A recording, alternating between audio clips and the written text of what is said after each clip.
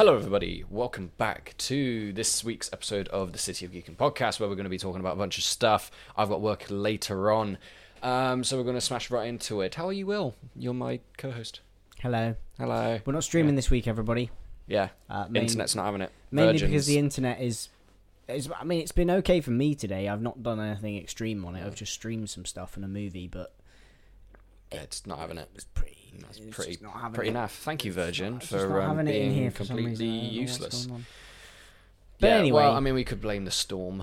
We could probably blame it's probably that. something to do with the fact that the storm is still around. Storm pissing down outside. Is it Eugene? Is that what we ended up calling it? Yenis. I don't. Yenis. Who fucking cares? Don't think Yenis is a word. Yeah. So we're carrying on with the Batman trilogy, the final of the installments of the Christopher Nolan trilogy today, Dark Knight Rises, and we also got a bunch of other news, and I kind of want to get on to talking about three-ish things that I've seen over the past week or two. Yeah, man. It's good stuff. Right. I'm trying to think back to what I've seen, and I don't think I've actually watched much outside of... I went through a little bit of a burst period over Christmas and New Year of watching lots of things. Yeah. And I've just kind of slowed up now. Well, one of them is really funny, so I'll get onto that in a minute. But we'll get through the news first, Launch quick as possible. straight I've got in. loads and stuff that I just want to acknowledge, but not really talk about too much because I don't care. One of the first things is Horizon Forbidden West is now available to play on PC. No, scratch that, not PC, PlayStation, because I remembered that's a PlayStation exclusive. And Sony will plant a tree for everyone who gets a specific Horizon Forbidden West trophy. That's very nice. Yeah, that's nice of them. Should we not be planting trees anyway? Probably not. We have to work just to plant a tree, but And with spend money their to plant a tree. with their play and plant program, Sony will donate a tree to a reforestation project for every Forbidden West player who unlocks the Reached the Daunt trophy. The effort covers land in Wisconsin, California, and Florida. I mean, at least we're doing something, I guess. Which is cool. nice. Yeah. It's nice of them. I mean, Maybe there should be nice more thought, stuff like Sony. this. Maybe Yeah. there should be more stuff like that. That's cool. Have you got any news? How much news I've have you got got? a few bits of news. Yeah, should we just rattle them off? So, apparently, Mm. HBO's chief content officer has been giving an update on Game of Thrones spin-off series. Yes. Did an interview with TV Line. Yes. He was talking about and they asked him what's the possibility of us getting more Game of Thrones spin-off? Obviously, House of Dragons is coming, and I believe is wrapped filming now. Yeah, because we've had a trailer or two. Yeah, I can't believe remember. it's officially wrapped now. Yeah, Which it's is just pretty cool. all in post-production. I can't remember when it's coming out actually. Yeah. I think it's sometime. Is it sometime later this year? I think it was. Yeah, it's definitely this year. I'll just type it in House of Dragons. But anyway, now there's not too much to take from this because it's just a small interview. But he says that there are no other spin-off shows of Game of Thrones in development at the moment. It's literally just House of Dragon, and something that they've kind of zoned in on and focused in on is that he says in particular that basically there's no guarantee of any of We'll just have to anything see else how this being does, greenlit. to be honest. Yeah. So it it sounds like to me that HBO are kind of just like, okay, let's do one and we'll see how people test the receive waters. it. Yeah. Need Because to if earn it's their the trust same- again. Yeah. Oh yes, you do, HBO. Yes. You really fucking do. Yeah. Because you dropped the ball massively on that. Yeah. Well, it wasn't technically you, but I mean, didn't drop the ball, did they? they dropped the whole fucking globe. Show. Yeah. Yeah. Well, that's pretty cool. Internet still isn't working for me, so I can't tell you when House of Dragons is coming out. Thanks, Internet. Oh, it's okay. I'll look it up quickly now. That's fine. But yeah, You do more news. Go yeah. on. Okay, sweet. So, what was the other thing? Star Trek. You know those movies. Live Long and Prosper. A new Star Trek film is coming December 22nd, 2023. And it's going to be having Chris Pine, Zachary Quinto, Simon Pegg, Carl Urban, Zoe Saldana, and John Cho in talks to reprise their roles. So getting the newest cast back together That's pretty to cool. make a fourth Star Trek film. I quite enjoyed the last one, Star Trek Beyond. That was pretty good. Was that the one that was directed by Simon Pegg? It was the one that was written by him. It was I written, don't sorry. think it, I don't yeah, think he yeah. directed it, no. I think it was J.J. Abrams, but it wasn't written by him. Yeah. So. Yeah. Did you enjoy it because it wasn't written by J.J. Yeah, I Abrams? did actually. Yeah, it was actually really good. No, I liked it because I think it was Idris Elba. I had that one. Yeah, it was solid. It was solid. I didn't mind the first two Star Trek films, but the third one was definitely the best of the lot. I've never got invested in Star Trek. There's a lot of it, to be fair. There is a lot, and there's different content. There's all the I was speaking to a TV friend once shows about it. He and- was watching. I think he was watching Star Trek. Was he watching Star Trek, the New Generation or whatever it's called, the Next Generation or whatever? Something like that. Anyway, he was There's watching one loads. of the TV Discovery. So Yeah. There's another one. shows. That's one of the That's Yeah. one of the latest ones. But he was watching the one of the TV shows, and he was like, "Yeah, there's depending on what you go to watch with Star Trek, you kind of get a different tone from all of it. Yeah. Like there's like the original series, there's the original movies, obviously, Yeah. and then there's the Next Generation, and then there's all the newer stuff, and then there's the new movies, and it's just like it's crazy, absolutely crazy. It's kind of a bit like how Star Wars is now. Yeah. If you think about it, you've got like Just have a bit of variety, mate. Yeah. You know, I don't mind that because there's a lot of Trekkies out there, which I don't think Star Trek has got like that big of a divide in their fan base either. It's probably the most neutral out of the lot, I think, from what I've heard. So There's something for everyone with the Star Trek franchise, though, I Yeah. feel, because I think there's a lot of people that like necessarily didn't like the J.J. Abrams movies, which yeah, it's a bit of a track Especially- record, isn't it? yeah. Wonder why. Wonder why. Can't stick a landing. Yeah. But yeah, but then again, on the other hand, there were people that did like them. Yeah. And then there were also people that Well, I didn't. are like, I shucks, I can just watch the old movies or the old series. I didn't mind them, but they weren't like I amazing. think Picard is getting a season 2, isn't it? Yeah, I think so.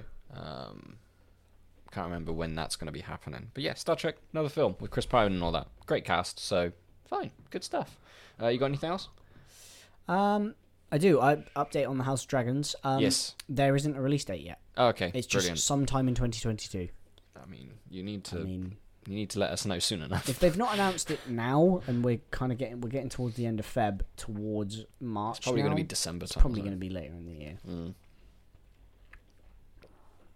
So, Disney has appointed an executive to oversee metaverse strategy. Fuck off. Metaverse bollocks. Yeah. This is apparently a thing now. Yeah, I know.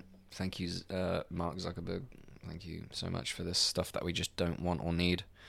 Are you invested in this metaverse? Are you going to be spending your life in that at all? Doing stuff that you could just do outside? Or whatever? I don't really understand in that metaverse, and I just don't I was care going to to. say, what is the metaverse? I mean, you just go into this reality and you're just the same. Oh, it's go like around virtual and- reality, but for life. It's like playing Sims Yeah. in real life. Is that Yeah. what we're doing now? Effectively. But you Well, can... I'm you- surprised but- it took us this long but- to get there. But you can be someone different. You could be, I don't know, bloody Knuckles. I don't know. You could be Ugandan Knuckles. I don't know. I could not care less for this. Do you know what I'm always really surprised about is that, like, because there's a massive talk about virtual reality all the time. It's Yeah. like, virtual reality is going to be the future of gaming. It's the future of entertainment and all this stuff. Virtual reality hasn't really taken off. There's only very select games that are very good yeah, virtual it's kind reality of got wise. to a point where people are like, okay, it's not the next best thing. Yeah. It's not the next biggest thing. I think the game that I would definitely want to try out is Half-Life Alyx, Alyx or whatever it's called, the third Half-Life game. And that's like virtual reality and stuff, and it looks really, really good. That's cool. Yeah, awesome. But Also it's Beat just- Saber, it's but one like- of those like, it's kind of just like, like, 'cause everybody always said they were like, well, you know how fast consoles took off. So like in 10 years' time, everybody's gonna have a Oculus in their front. No, Hardly anyone has an Oculus in their front room. very true. More people do because they've become more affordable, but not because they've become more popular. Because Not because you need it. Yeah. because they're not as popular, so they've had Yeah. to decrease the price to make any sales. Really, Yeah. in my opinion. Exactly. And it's weird, and it's. I just It's find like- it really strange, and like stuff like the metaverse is like sounds a bit like It's just a bit wrong, really, yeah. in many ways. We just get on with your normal life and make this world a better place rather than having to live in a fantasy world. Maybe. I don't know. It's a good question. I don't know. Maybe I'm getting this completely wrong, but who cares? Sonic. The second Sonic film is coming out very soon. And it's got Knuckles and it's got bloody Tails and it's got all the Sonic stuff that we know and love. Jim Carrey's back. Well, they've announced a Sonic movie 3, the third one, and also a original Knuckles series with Idris Elba coming back to play Knuckles. So that spoils the fact that he doesn't die. I mean, as He's never if gonna die in Knuckles a was Sonic gonna. movie, Yeah, was he? that's fine. Unless Sonic took a really weird turn. Yeah, but to be honest, we should. I remember ages ago us saying that we need to watch Sonic movie, but apparently it's actually alright. Apparently it's better than the new Uncharted film. I've heard so many mixed things on the new Uncharted film. Oh, Some people saying, "Oh, it's really good. Just take it for what it is," and other people being like, "Yeah, Tom Holland and Mark Wahlberg are completely miscast. It's boring, and it's just like it doesn't understand Uncharted." It's just okay. Do you know what the new Uncharted film looks like to me? It looks like no It looks like a Fast and the Furious movie, mixed with a like Indiana Jones vibe. yeah, Yeah. but not Indiana Jones like a bad Indiana Jones, like I don't know, the Tomb Raider movie, for example, The newest one or the older one? the older one. Yeah. And then with like, that's what it okay, maybe a better way to put this is the Uncharted film looks like any, like if you didn't name it Uncharted, it could just be any B Generic action movie. an action adventure And I've not discovery even movie, played the Uncharted games. Yeah. And even I can tell that just from the way they're presenting it. Yeah. Like I watched the trailer and I'm like, this doesn't feel like the Uncharted games from what I've seen from them. Exactly, and they're It just just taking feels like, oh, and Tom Holland, we can put him in action sequences and stuff. And because we'll he's get Mark Spider-Man, Wahlberg because he's Mark Wahlberg. Yeah, Mark Wahlberg is Mark Wahlberg, and he's Marky Mark and all that stuff.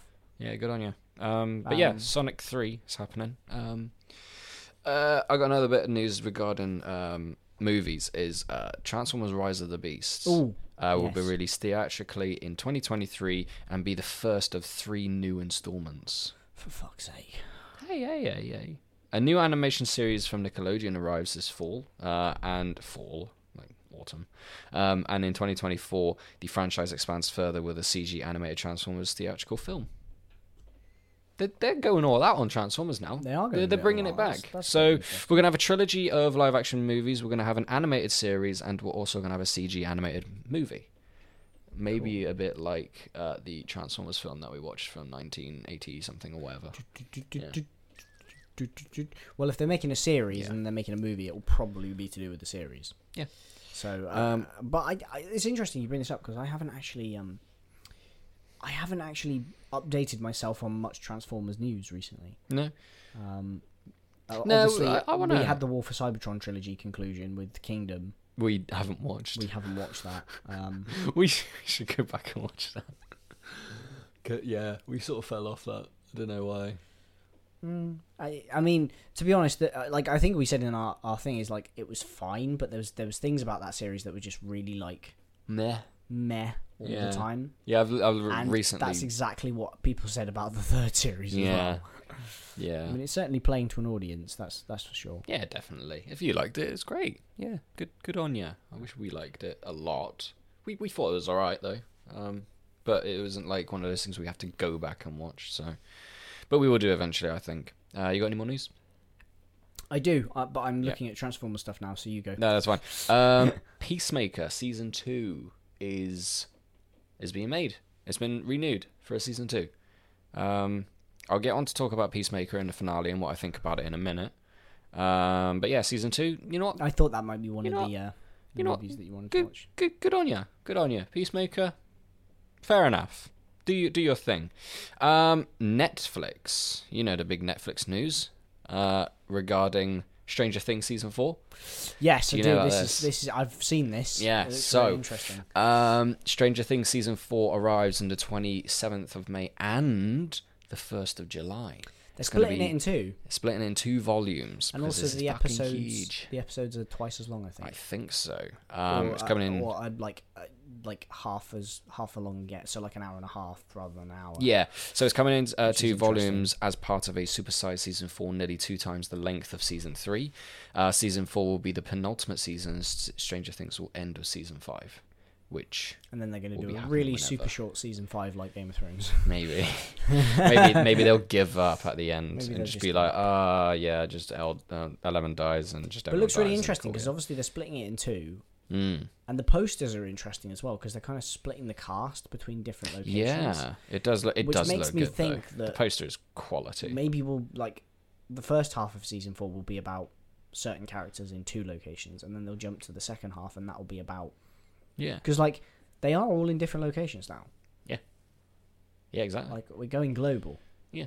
And maybe the Upside Down and all those monsters have a vendetta against all these individuals. That's why they're not attacking all the other kids around the globe.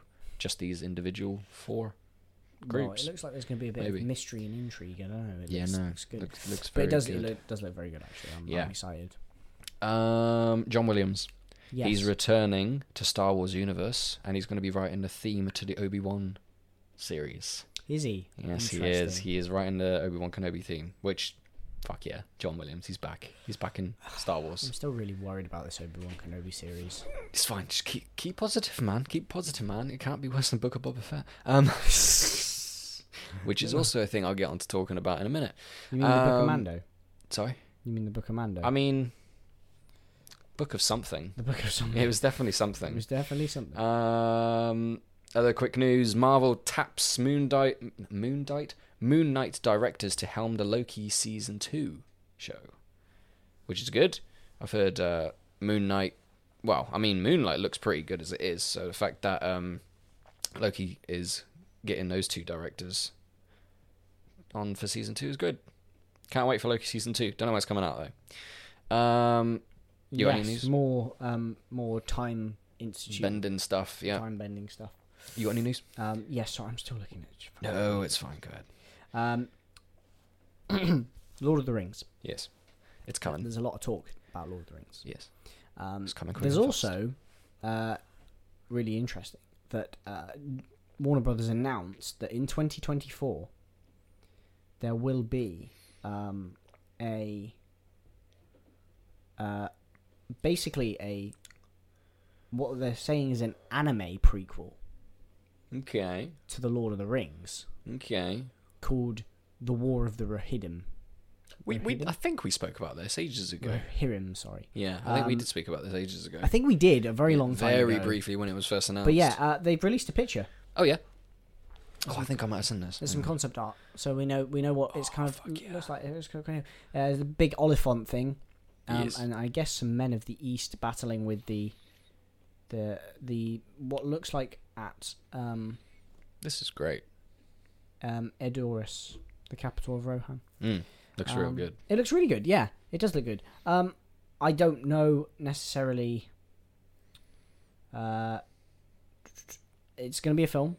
I don't know what platform it's necessarily coming to. Oh, probably Amazon. Well, actually, speaking of that, because I forgot to mention last week or the week before or whenever fucking we spoke about the Amazon show, and I posted on the Gluggle Geekum Facebook group, and that they are selling the rights to the game and TV show. Just hang on. What is it exactly? Let me try and find it. Lord of the Rings and the Hobbit film and gaming rights are for sale, so that's going to be gone. And our buddy Pete said in the comments, quick money grab when the rights are at their most valuable, nothing more. I wouldn't worry at all. Nobody is going to do anything once they've got them because nobody's asking for it now. We've already got a TV show coming and an anime film that literally everyone was forgotten about since the announcement. Piss in the wind. That's one way of putting it, Pete. Good on you. Classic Pete way of putting something. Yeah, no, that's fine. Yeah, that makes sense because of course they're going to end up selling them the rights just before the release of something that has been hyped up for fucking ages. Yes. They're not going to start selling the rights when the show has just come out because it could end up being like one of the worst shows ever made, and it could be a massive flop. Then the price of it would just skyrocket down, or just fall off a cliff. That's the better analogy, I guess. Skyrocket down. Skyrocket down. That's the one. That's the one. Yeah. But yeah, She's interesting. the one. Interesting. You got anything else? Yeah, that Transformers series you mentioned is called Earthspark. Oh yeah. Coming to Nickelodeon. Oh, there's nice. been some images released, first images of it. Good. Looks pretty cool. It's kind of in the style of Transformers Prime, where they've got kind of like animated kids that are tagging along with the Autobots. Yeah. It's of course looking like G1 because everything that Transformers and Hasbro are doing nowadays has to look like G1. Because the best way. Small little rant coming here. Okay. They've recently, I don't know what Hasbro is doing, but people have just. This is the thing. G1 sells. It always has within the Transformers fandom. Everybody loves G1. Yeah. Everybody loves the aesthetic of G1. And when we get things that are G1 adjacent, people like it because it's the classic reminder of stuff. Yeah. It's kind of like toy version of nostalgia, I guess. It's like that we Is can Disney taking over toys?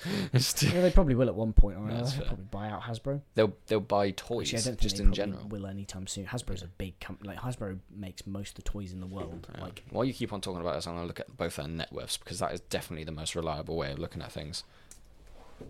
definitely. But yeah, and it just seems to me like Hasbro are kind of just in this like crunch of like we need to make everything G1 adjacent because Yeah. people will buy it if it's G. So much so that it's just like there's every new toy line is just a different version of the different characters in their G1 form. Yeah. And like I am that sad nerdy boy who goes and watches Transformers toy review videos and transformation videos on YouTube. Yeah. And I do keep an eye on kind of what the people within the community are saying, and people are kind of getting a little bit tired. There are people out there who are like it's all very well like having great new G1 esque toys, but really every year like. I mean, because the Transformers Kingdom Optimus Prime toy, for example, and actually all of the toys, the Bumblebee one and all of the Autobots and Decepticons, was literally the exact same as the previous toy line, just with small additions. Yeah. So it's like, okay, Milking it. we kind of get it. Everybody loves G1, great. Yeah. Can we do something that's more inventive, please? Very true. But I think it's interesting, and I'll end on this point. I think all of this has come about because people have had, or Hasbro themselves had a bad reaction to how everyone responded to the Michael Bay films. Yeah. Despite the fact that everybody loves the Transformers movie toys. Everybody loves them in the community. They were so cool. Yeah. It was the most successful part about the films a lot of the time was the fact that the fans really loved a lot of the toys that came out. Okay, so... But it's weird that they've kind of had a knee-jerk reaction and gone, okay, people don't like the super realistic shit. They don't like this. Let's move away from that to try and disassociate ourselves with Michael Bay, even though they're still allowing him and other people adjacent to him to make Transformers films. Let's do G1 now. Let's go purely G1, which is what the Bumblebee movie was all about. It was about kind of reformatting and transforming the live-action franchise to look a little bit more, sellable to people. So I guess. I have definitely the most accurate stats of these three companies that I just wanted to bring up because they are the Go most for it. interesting.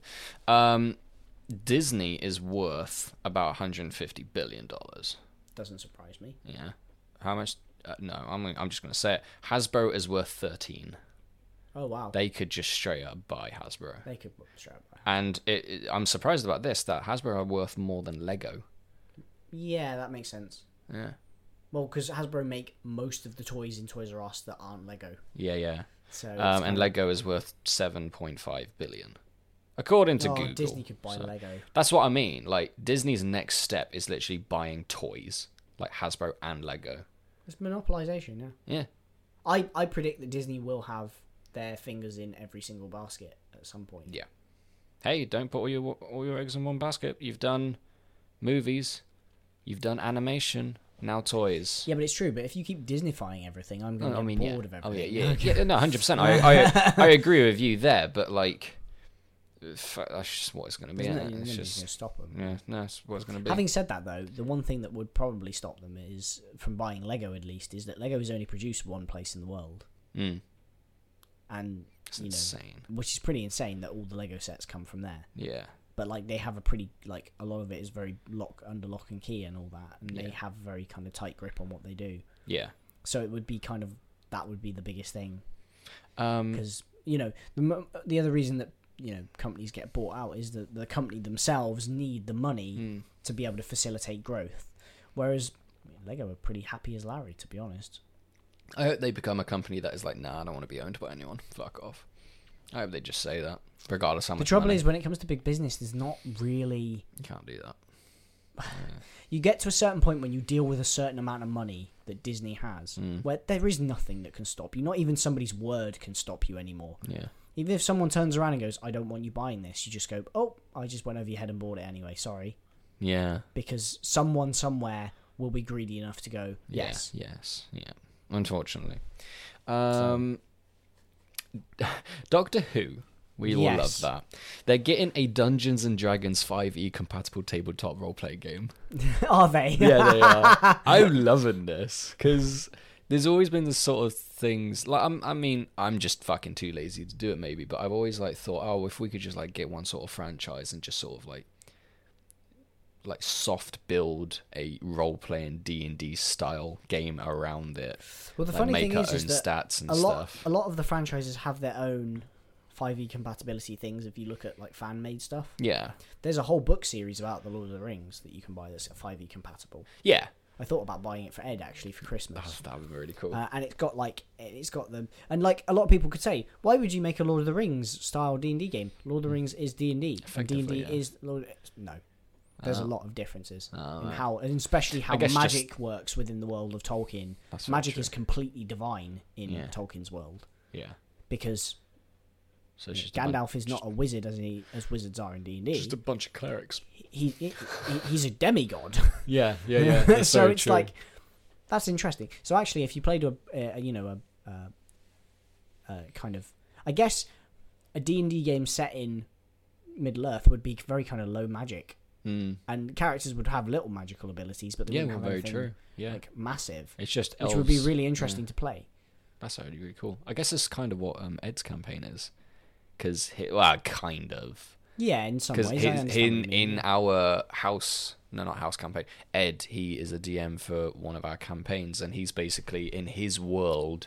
Magic homebrew world, magic is illegal, kind of, He's got this magical yeah. organization, and they who try to are oppress the magic users. clamping down and Yeah. basically getting everybody to sign up. To, Yeah, it's to like register the themselves as magic users. It's civil war, but magic. It's effectively that. Yeah. It's Which is a really interesting concept because you probably instantly think, what the fuck? How could you suppress magic users in a magic world? But hey, there's a way around it, politics and stuff, which he's obviously like well into and all that. So, but yeah, But I love it. Is this coming through Wizards of the Coast? I think so. I don't know. Or is it adjacent? Cubicle 7 has announced that a new D&D 5e game with D&D standings for with D&D standing for Doctors and Daleks. The publisher of Doctor Who, the role-playing game, announced that they would also publish a separate Doctor Who tabletop role-playing game that uses Dungeons and Dragons 5th edition rules. A few details were announced. Oh, that's cool. Yeah. So this is this is from the company that makes because I know there's a The role Doctor playing Who game for own, D&D. Yeah. yeah. Sorry, not for D&D. I know that there's a role playing game for Doctor Who already. Yeah, but they're going to be like They're going. making a 5e rules one. Yeah, That's quite which cool. is cool. Yeah, that's Doctors decent. and Daleks. Doctors and Daleks. Yeah, good marketing. Doctors and Daleks. I thought this was pretty cool. I'm not sure if this has ever been done before. It might have done, but it's gone over my head. But Vanity Fair, the Italian cover, has put Aloy, the character from Horizon Forbidden West, on their front cover on one of their weeks. I thought it was really cool. That's Having a quite game interesting. character, yeah, as their front cover. Just a new little thing. Also, John Watts, the man behind the Spider-Man trilogy in the MCU, Yes. he is in talks to direct a mysterious Star Wars series by Disney+. Mysterious. Is Is it the Book of Mandalorian too? Probably, or Book of something too. So, and I've seen a few different things about this. Like, I've seen, like, first, all right, cool, yeah, that's fine. He's a decent enough director, but I think he's, you know, some people have said he's probably best at doing something more ground level, because you could argue that Homecoming is best out of the Spider-Man trilogy in the MCU because it isn't like big, expansive world's gonna fucking dominate and end and blah blah blah. It's more like an interpersonal story. That's like what he's best at. And then also there's been people that have said that, you know, hey, maybe Disney just don't give it to someone that is already in the Marvel world and already under the Disney umbrella. Like, you know, there are other really talented filmmakers out there. Maybe give them a chance or something. Give them a voice. Because, you know, John Watts is also doing Fantastic Four. Like, he's done the Spider-Man trilogy and he's doing Fantastic Four. So, like, you know, I can see all sides to the argument, to be fair. Like, he is a good filmmaker. He's a good content creator. See, the trouble with I guess. franchising, like on this scale, is that wow, this is becoming a very negative Disney podcast. But That's what we talk about, Disney. the trouble is that in order for up and coming directors or like new directors to have a way in to be able to make the stuff they want, they sometimes need to sacrifice by doing somebody else's project to get the funding to then do what they want. So now Disney very cleverly is capitalizing on it by saying, could you make the Fantastic Four movie? Because we liked your kind of idea when we talked about it. Or could you also make, we have this idea for Star Wars. We'll allow you to, do the Fantastic Four thing, and we'll allow you to do this, we'll greenlit this other project for you that you want to do outside of the MCU, or outside of Star Wars and outside of Disney, but could you do this first, please? Maybe. And it's kind of like, I just get the feeling like it's kind of locking down directors that you can rely on that work with you, and that and I don't want to use the word control, because I believe that all directors should have creative control. But it's almost a bit like that. It's almost going like, okay, you will do what we say if we give you this Star Wars thing, which we're not going to get if we do another Rian Johnson, and we'll just get someone from the outside. The way I'm looking at this situation, I'm thinking it's more to do with that they've just gone to John Watts and said, do you want to do a Star Wars series? And then John Watts is like, hell yeah. I mean, that might be the way the conversation went down, yeah. But from a business standpoint, I mean, of course they'd go to someone that has already done something that works. Basically just like, we want to do this thing. If we give it to a director if we hand it to a director that's outside of our umbrella, they're going to go, okay, this is cool, but can I do this and this with it, because this is better? Yeah. Because I have a creative brain. I think Marvel's more better at doing that than Star Wars. Yeah, because I think they've done well to balance the fact that Kevin Feige effectively has complete autonomy. Yeah. Whereas I think with Star Wars, it's definitely Disney who are in the driving seat of it. Yeah. 100%. Like, Kathleen Kennedy is not I don't know whether she's even still the head of the Star Wars project. I think she is. Yeah, she's no Kevin Feige. Yeah, no, 100%. She's like, with all due respect, because I don't know her and I will never meet her and I will never know her, but she can't care about things the way that Kevin Feige does. That's the only reason that there's any kind of... That's not the only reason. Well, you got to think about Marvel left in Marvel, but like... Yeah. Kevin Feige is a big reason why there is. So, because he has this overall vision of like how things are meant to be, which is good. And he has that creative control to be able to stop things or do things in a certain way. It'd be interesting to see, like, say there's an alternate reality. I guess you could say a bloody multiverse.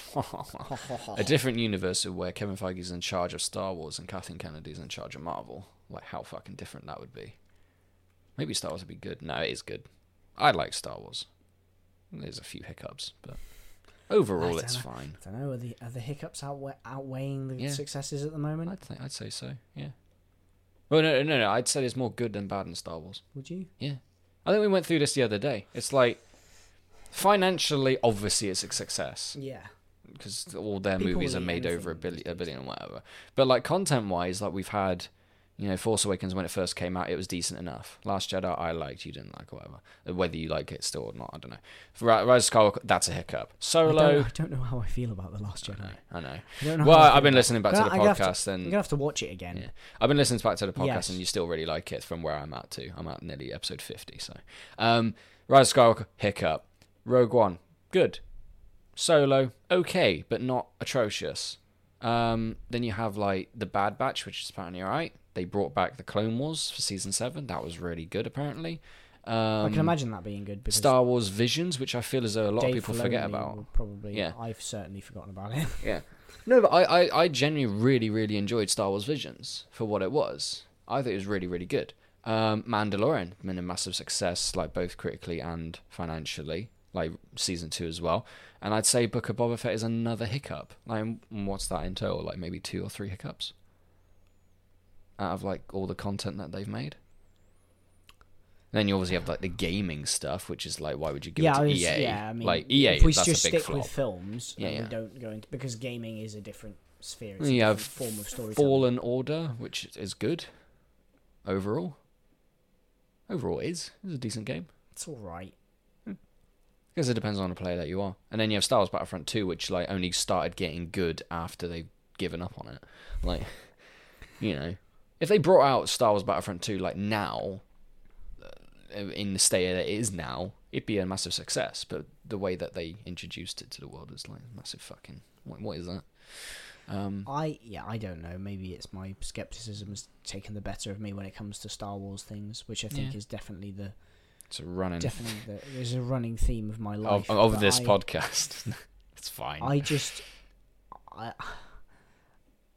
can't help but look at like a lot of the things that Disney has done, and like, okay, The Mandalorian season 1 was good, and season 2 was good until the last few episodes, in my opinion, where it's kind of gone into another territory that you could argue is good for some people. It's not what I'm looking for from Star Wars. That's fair. No, I agree with that. Book of Boba Fett is awful. We know that. Yeah, I've seen it. I haven't even I'll seen it. get on to my thoughts of it in a minute. But that's interesting. But anyway, before we get onto that, I'll quickly go through the last two bits of news before I need to charge But you my could phone. argue, like, because when you think about it, is that balance is okay. But let's go back before Disney. Yeah, no, that's fair. Yeah, there wasn't a lot of it, which you could probably There wasn't argue a is the lot of best it. thing about it. But the Clone Wars wasn't an instant success. Mm. The 2 Clone Wars cartoon movies were a hit with the Terrible. fans. The Clone Wars movie. Oh, you mean the other animated one? Okay. Yeah, the cartoon I movies. thought you meant the other 3D animated They're one. really good. They're Yeah. not for the masses, but they're good for the fans. The original Star Wars Clone Wars movie was it's terrible. not a good film. It's fucking... The series got better and better and better and became a bit of a masterpiece in the end. Well, it takes its time, mate. Yeah. Yeah, the first couple of everybody always says the first couple of seasons are not Bit great, rough, but yeah. it gets better. It gets really good. But like, even go back to, would most people consider the prequels a success? Um, Because if you add the mean- if you add the prequels into a bit of a like taking off I guess it's sort of fandom brain for a minute hindsight and all taking off the you know the raw like emotional attachment I have to those films from being a kid and watching them, and that being my first experience of Star Wars before I watched the older movies. Yeah. I would say they're flops, probably. In what way? Like critically or financially? Because critically, when they came out, they were a pretty just success. as art forms. Take away financial and critically for a second, and just look at them as like products of Star Wars. I'd say they're fantastic. I would say Because the first 2 are flops. I'd say the Revenge of the Sith is yeah, good. I'm saying but- like in a story point way of filmmaking, it's one of the best. I'll say it like that because that's one of the massive things that a lot of people give George Lucas praise for is his world building, and you know you can compare it to the Disney Star Wars universe. Is that George Lucas was fucking light years in front of world building. Yeah. You know, you always go back to yeah. the prequel trilogy and be like, fucking hell, look at this. Look how much like world building shit there is. And There stuff is, like- but yeah, there's so also a much lot good of stuff. really bad stuff in there, like the overuse of CGI everywhere, Yeah, true. and the fact that the first 2 movies they're great on world building, but the dialogue that goes along with it is Writing terrible, and yeah. it's so mismatched. Like I was watching a thing the other day that had some deleted scenes, I think, from Revenge of the Sith. Interestingly enough, and there's a scene where they're talking about that was it. It was a video that talked about politics when it came to the world of Star Wars and the death of what was it? The death of I can't remember what the title of the video was called. Death of. Oh come on! What's the word, Will? For fuck's sake! The Death of Liberty or something. That was it. The Death of Liberty. And it's about how like it's an essay video Isn't on that basically how a quote from Padme from Revenge of the Sith? It's like, this is how liberty dies, and how liberty yeah, dies. yeah. Yeah. So it's the death of liberty, and it's about how Palpatine fools everybody, and he's like, ha. Yeah. Look at me, I'm so genius. And it's great, and it is great, and there's so much detail in there. There's so much world building, and there's so much political structure and intrigue that is good. And one of the conclusions that the video draws, which I really agree with, is that I think people disconnected from the first 2 Star Wars prequels a lot because it reminded them too much of real world politics. Maybe, yeah. Whereas there wasn't a lot of that stuff in the original Star Wars films. It was mostly fantasy and escapism. Yeah. And while the Star Wars prequels are good in my head because they're my first experience of Star Wars, and I recognise and this is the thing. You have to separate, and it's difficult for me to do it because I've done it many times, I'm sure. But you have to separate what you think as a fan in hindsight of the product rather than the actual product. Yeah. Because we can all sit here and say, "Oh my God, Luke's journey through, The Last Jedi was really great," until you start to really look at it and examine it, and you go, oh no, I only think that because I've watched 15 different essay videos on it. Did I get that initial reaction from the film? I did. I didn't. Yeah, I hated it. No, it's fine. Yeah. So it was like, not because of the ideas that were behind it, but by the way Luke was presented in that movie, and how a lot of things are presented in the Star Wars sequel trilogies. But so it's like, well, you have to think of it. Were they a success? If that success comes from other people's input into them, or solely standing alone, were they a success? That's fine. No, because whenever I watch something or like to read up on something regarding Star Wars or Marvel, whatever, I always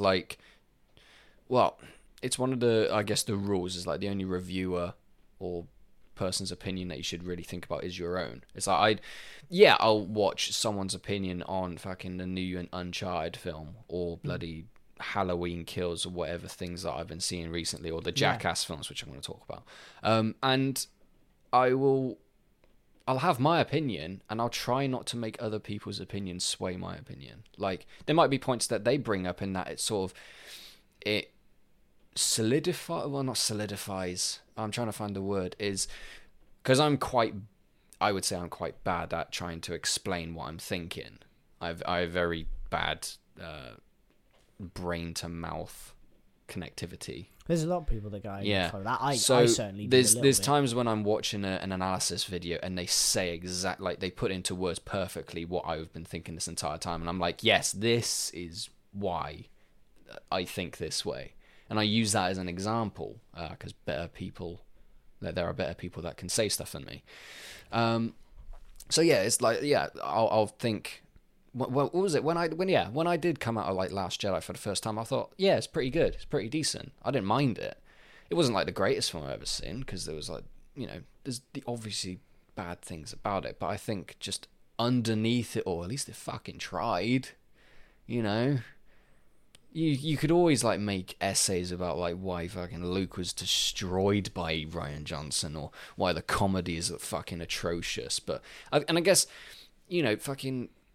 In another video that I showed you the other week, it was like this guy talking about Spider-Man 3. Yeah, you can make an entire video about like why that film is fucking dreadful and it's like awful, and like the studio interference from Sony, and like, it's so bad. But look at the core message and the main themes about it. Does it fit and does it stick? Yeah. Effectively. Yeah. Yeah. When we talk about... This is the thing. I don't... Yeah. And maybe this is the crux of the answer of the question of where Will stands on The Last Jedi. This is why I think that no movie's perfect. No movie is perfect. Exactly. And we'll get onto that when we talk about The Dark Knight Rises. Dark Knight Rises, yeah. I think overall it's a really good film. Yeah. It doesn't stop the fact that it's there's perfect, but yeah. Which I think is absolutely fine and healthy to talk about. And it's got a lot of weird continuity errors in it that I never realised. Can't really remember. We'll talk about it. And the only reason I say that is because Amazon very handily points them out for you when you rent a movie. Oh, really? Yeah. Which was quite funny. Good stuff. But... Yeah, and maybe this is where I stand on The Last Jedi, is that I get a lot out of The Last Jedi, but I get a lot out of it by watching people do a deep dive into what's behind the camera. Yeah. I don't get a lot out of watching it. No, that's fair. Because the way it's delivered is just... And in a really good way, and this is a thing that we talked about, I think, the other day, I can't remember on which podcast, but subverting expectation. And it was when I made the point about Miles with Spider-Man. Yeah. About No Way Home, and it was, I wanted them to put Miles in because I wanted them to subvert our expectations more so than they did with that film, because everybody knew that Spider-Man was going to show up. If you didn't, you're a dumbass. I'm sorry. But it's like, too obvious. It's too obvious not to do it. So give us just one little thing we didn't, and the ending was good because you don't know what the ending's going to be, obviously, of the movie, and that was good, and But give us a little bit more than that. Give us, if you're going to do a Spider-Man crossover movie, give us Miles Morales. I think... But I understand why they didn't do it. Yeah. But that's where my thinking was with it. And going back to The Last Jedi, The Last Jedi is how you not... let me get my words straight. The Last Jedi is how you subvert people's expectations really badly. Yeah. Is you kind of... What Rian Johnson did with that movie, a lot of the concepts he had were great, and that's what needed to happen to Star Wars. But he did it not with a subtle knife; he did it with a fucking sledgehammer, and he beat you over the head with it. And if you can look past that, great, and you can get a really good enjoyment out of that film. You know what? I agree with you there. Yeah, and I would say there's one, connecting thread that we can all say about this, and especially the sequel trilogies, they weren't fucking planned. Yeah. That's what happens. Every single problem that we're, discussing and debating and Yeah. arguing, you can just boil it down to that. Just plan. There's a reason why it hits you like a fucking sledgehammer, the subverting expectations. It's because, it was not planned. You had all this build-up from Force Awakens, and then it just completely, slapped out of your hand ice cream on the floor like a little fucking toddler. Yeah. And it doesn't help. like- Whoops, sorry. That's fine. And it doesn't help that just casually smash the mic up. That's right. And it doesn't help as well that clearly I'm not going to say its name because I refuse to. But the movie that followed it Just did it again. just did it again and doesn't wrap up anything that was delivered in the previous film. Had exactly. if you handed the reins of episode 9 to Rian Johnson, I think He would've- people would rave about the new Star Wars trilogy. Yeah. Because I think he would have delivered on a lot of those Or- things. I want to say this quite controversially. Go for it. Fucking the person that you may not name, J.J. Abrams, if he just did the entire trilogy, it would have made more cohesive sense. Yeah, it would have just been the original trilogy again. Yeah. Just I mean, with yeah, new but at characters. least it still would have made sense. No, this is what I mean. Like, just have a fucking plan. Anyway, that's what we like to say on this If you're going to make a podcast. trilogy of movies, and you definitely are going to make a trilogy of movies, Yeah. and there's no umming and ahhing over whether the first movie's successful or not, Yeah. fucking write a story about it. Yeah. Fucking plan for that. We're gonna have a stormtrooper that is gonna turn Jedi. Let's go out all on that then. Oh, such wasted potential. Anyway, whatever. anyway. Let's fucking Star Wars. We love it. June don't we? Part 2 is to film at the end of the summer. Did you know that? What, this summer? This summer. It's coming out this year. No, not coming out. It's going to start filming this summer. Oh, Calm down, man. the fuck? I ain't heard They've none kept of that under this. wraps. Jesus Christ. Is Tobey Maguire going to be in Andrew Garfield? No, but apparently the script has more Harkonnen stuff in it. So for those of you Yes. that were kind of taken by Dave Bautista and Stellan Skarsgård's characters, Yes. there's going to be a little bit more focus on them. Good, And because they were probably their my- origins yeah. and their people, and probably introduce some new characters. I reckon. That's what the reports coming I through really from enjoyed Variety. Stellan Skarsgård's character in that. He was The really villainous good. Baron Yeah, of yeah, Vladimir Harkonnen. yeah, good stuff. I got like 3 bits of news left. But yeah, excited for June Part 2 already. It's not coming June out for another 2. couple of years. Tune. but- They should call it Tune. Fuck's sake. Right, Yeah. let's move on. Call it Tune. Tune. Okay, so what do I talk about? Oh yeah, Daniel Radcliffe. He's playing Weird Al Yankovic in a movie biopic. It's good do you know what? stuff, I'm innit? surprised it took this long for us to get a Weird Al Yankovic movie. To be honest, I don't really know too much about Weird Al Yankovic, but I find it quite funny that Daniel Radcliffe is portraying him. It's very really funny. Like, go all out. Good stuff. If you're going to get somebody to play that kind of character, though, Yeah. there's not many people better than Daniel Radcliffe. Yeah, Let's be fair. yeah. Because with all due respect, Dan, we love you, but you are a bit of a strange one. You are weird. Yeah. Yeah. you You are weird, are a man. bit strange. Yeah. Um, Last thing I want to quickly mention is that, the Winter Olympics happened, didn't they? yeah, that went by. Did The Britain wrap-up was actually win today. any medals? We won 2. Yay, well done, We Britain. won silver in the men's curling and Yeah. gold in the women's curling. Yay, well done. Yeah. Locking down the curling. That's what we like. Yeah, cool. Wait, it's funny because It was over now. Britain's always been good at curling, and that's it with the Winter Olympics. That's the one thing we gun for, and Yeah. that's it.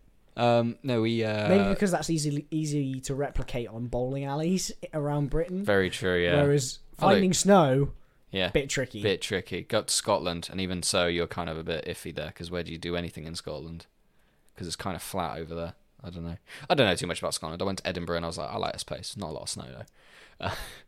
I Yeah, have because one the- extra. Oh, sorry. I go was on. about to say because the closing ceremony happened earlier today. Okay. And did you see the flame?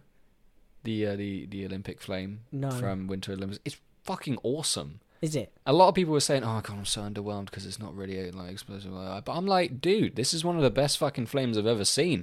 It's a tiny flame on a candle, surrounded by a snowflake that is made up of all the different countries' names.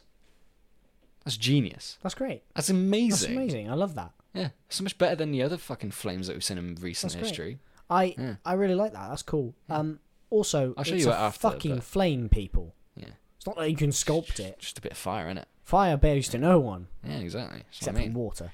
Yeah, I'll try and find it. Oh yeah, by the way, Barcelona 4, Valencia 1. Barcelona 4-1 up. There we go. Nice. Good on you. Who the hell is Gonzalez Lopez? He plays for you. What are you doing? Let me try and find. Yeah, it's. Oh god, I'm trying to find a picture of this. Also, are England women's winning in the footy at the moment? Probably. I don't know. In the whatever the cup name is, it. England pushing late winner against Spain. Arnold That must have Clark literally just Cup. happened. All right. This is good stuff. Sorry, we're going to take a little bit of a detour on the sporting world. 0-0 between England women and Spain women.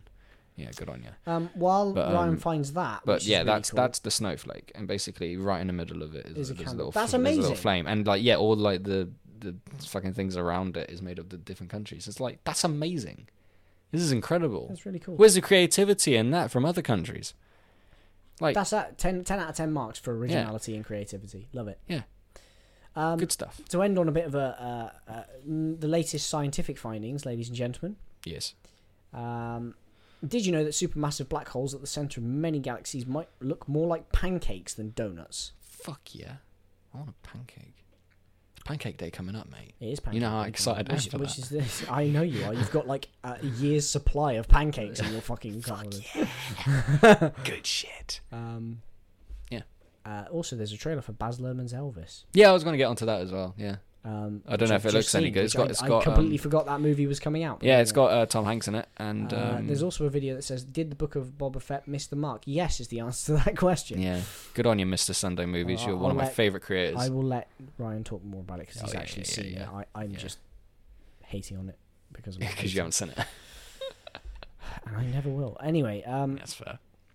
I wouldn't. Anyway, recommend that's a latest scientific discovery that's come out of studies. That's cool. That supermassive black holes in the center of galaxies are Are probably more pancakes. flat than donuts. Do you think they're tasty?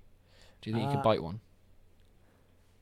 Just go into a black hole and nom on it. Don't know. You wouldn't recommend it. But also, breaking news, everybody! Yeah. I've literally just clicked on this thing. The Queen. The Queen has COVID. COVID. Yeah. God bless you, Queen. Save the Queen. Hope you're doing all right. Yeah, I don't know what to say about that. Just the Queen has COVID. Oh dear. Because I thought I read about that like a couple days ago, maybe a week ago, about like reportedly the Queen might have COVID, and now it's been confirmed. So yeah, COVID is not over. Is hashtagging trending. Yeah, I mean we know that because that's the thing. I mean, like, the fact that people thought it was over is the worrying thing. Yeah, good stuff. Yeah, like I don't know what else to say. What was I going to say? That's all of the news I have. Okay, I mean, yeah, Baz Luhrmann's doing an Elvis film. I don't know what else to say about that. Might have to do some like biopics later, and down the road. We'll talk about like maybe Bohemian Rhapsody. Talk about Rocket Man. Talk about Respect with Aretha Franklin. Should we talk about... Oh, that's interesting. I might want to watch that. Yeah, Peacemaker and Book of Boba Fett wrapped filming... Well, not wrapped filming, wrapped... There's a lot of shows that I want to talk about and a lot of movies. We'll talk about Legend of Vox Machina next week. Yes, we will do. We will definitely talk about it. Yeah, spoilers, it's fucking amazing. I want to talk about Book of Boba Fett first because it's definitely the weakest thing that I've seen recently. So, I spoke about it... maybe last week or the week before, just giving updates on what I thought about it, and the finale happened. It's still riddled with really bad comedy. Like, there's this one character, I think you saw him earlier, I'll try and get a picture of him up, but yeah, this dude, he's I don't know what his name is, and I don't really care, but his comedy, he was like the one... Is it Mock Shazziz? No idea. But I don't know. But either way, like, he was... There's just a really bad bit in the recent show, where in the recent episode, where, like, there's a standoff between Boba Fett and Mandalorian, and they're in Mos Espa, or whatever, between them, and they got... Well, the story was that Boba Fett wants to unite the... other crime lords and gangsters and whatever against the top dogs, I guess, the people that are after something. I really don't care. This is the story I really don't care about. So he's doing that, and then a shock horror. They betray him and Mandalorian. So it's Boba Fett and Mandalorian versus the entire fucking town. So they're held up in this house, and then you got this dude that comes out with a pen and paper, and he's like, "Oh fuck yeah, I'm gonna be the negotiator between the two." And it plays out exactly how you would think. It's like, because he's such a dumbass, this character, because he goes out with what Boba Fett has written for him to say. He doesn't read it before he goes out, because that might be a good idea, wouldn't it? And like, yeah, so the negotiation is like, the other guys won't kill you unless you leave. That's the deal. So Boba Fett writes this things up. He sends this dude out, and then the dude starts reading it right in front of the guys, and he's like, "Oh yeah, so from Boba Fett," and then, sorry, excuse me. It's so painfully obvious and just not good in the fact that he starts reading the thing, and then he pauses because he reads what he's about to say, and he's like, "Oh no, he's disagreeing with you guys," and Boba Fett is saying that he's not going to leave, and you should leave. You should leave. You should leave. And I'm now in a predicament where I might get shot because I'm the one telling you this, and it's like, bad comedy. Fucking get over it. Can you just please kill him? Because he's really fucking annoying. What was the other thing? Yeah, earlier on in the season, I think I told you about this scene where Boba Fett goes to this other crime lord, and he's like, "Hey, I want to see this dude." But then the guy at the till is like, "Do you have an appointment?" "Oh, sorry, you don't have an appointment, so you can't see him." And then there's a really awkward, long fucking bit where no one's talking, and he's like looking through his computer, and he's like, "Sorry, you don't have an appointment." It's like, it's like we talked about this a little while ago, didn't we? It's like inserting satire comedy where satire comedy doesn't exist. Yeah. Like if you go back and watch the original Star Wars movies, there's none of that shit in it. I mean, there's funny moments, but funny moments, but it's like they're not piss takes of you going to the dentist on your day off. You know, it's like it's like I don't need the haha of like Boba Fett walking into somewhere. Do you get it? Because you don't have an appointment. Because it's like he's gone to the dentist like you do in the real world. No, it's not taking the fucking source material seriously. Yeah, it's exactly why I won't watch the show. I know. So that happens, and yeah, so there's a massive shootout. I'm just going to talk about the last episode, and fuck me. I'm trying to. So yeah, there's the Power Rangers Vespa group. Oh my god, there's so much stuff wrong with this last episode. I'm sorry to come to realize with it. So Boba Fett, Mandalorian, and all the people, they've like split up into their things because they have to make a lookout for these bad guys that are coming to. They're the real like enemies of the state or whatever the fuck they are. I don't even remember their names. They're that bad. And so Boba Fett is like, right, you guys go over to the transport place so that just in case they land and they start coming out, we know they're there, so we could get the jump on them. So you'd think if you're a spy and you're trying to stay undercover, you wouldn't send the people that are on bright blue, green, and yellow fucking Vespers that stand out like a sore thumb. Okay then. Right, we'll do that anyway. So they get caught and like the whole trap ensues. So it's just Mando and just Boba Fett in this one little place. And it's just them.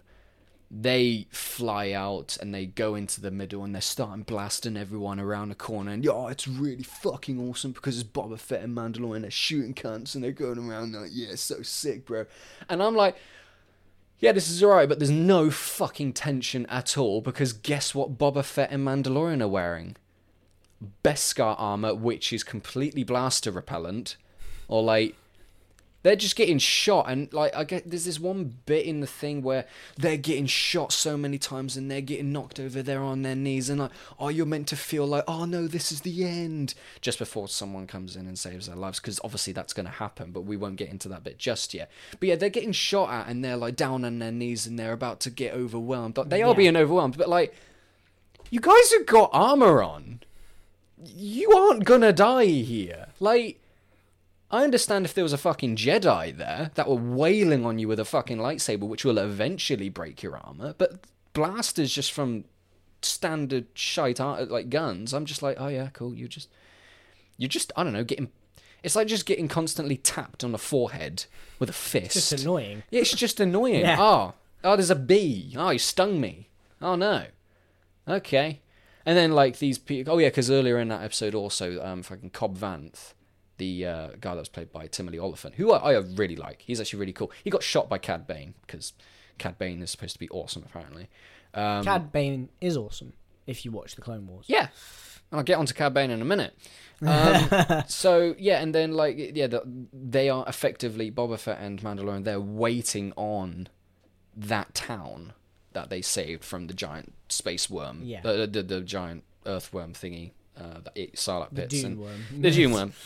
So they're waiting for that town to come and save them, but they don't realize that Timothy Olyphant's character has been killed by Cad Bane. So we as an audience don't know. Oh, are they gonna appear or not? Because they wouldn't have gotten the message, maybe. But then they end up do anyway because they owe a favor to Mandalorian, apparently.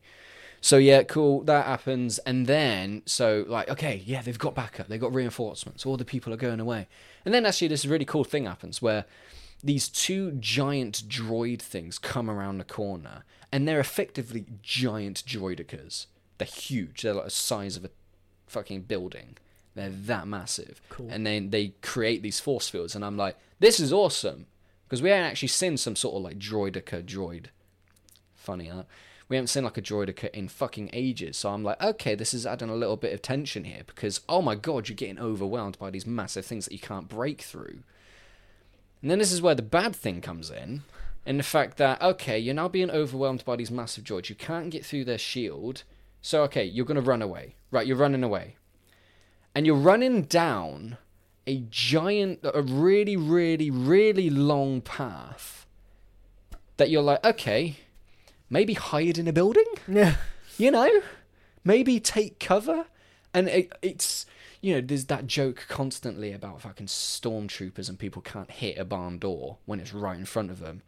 Again, it removes all tension when you have all these characters that are somewhat main characters, but it's Game of Thrones fucking season finale when they're against the White Walkers at the end.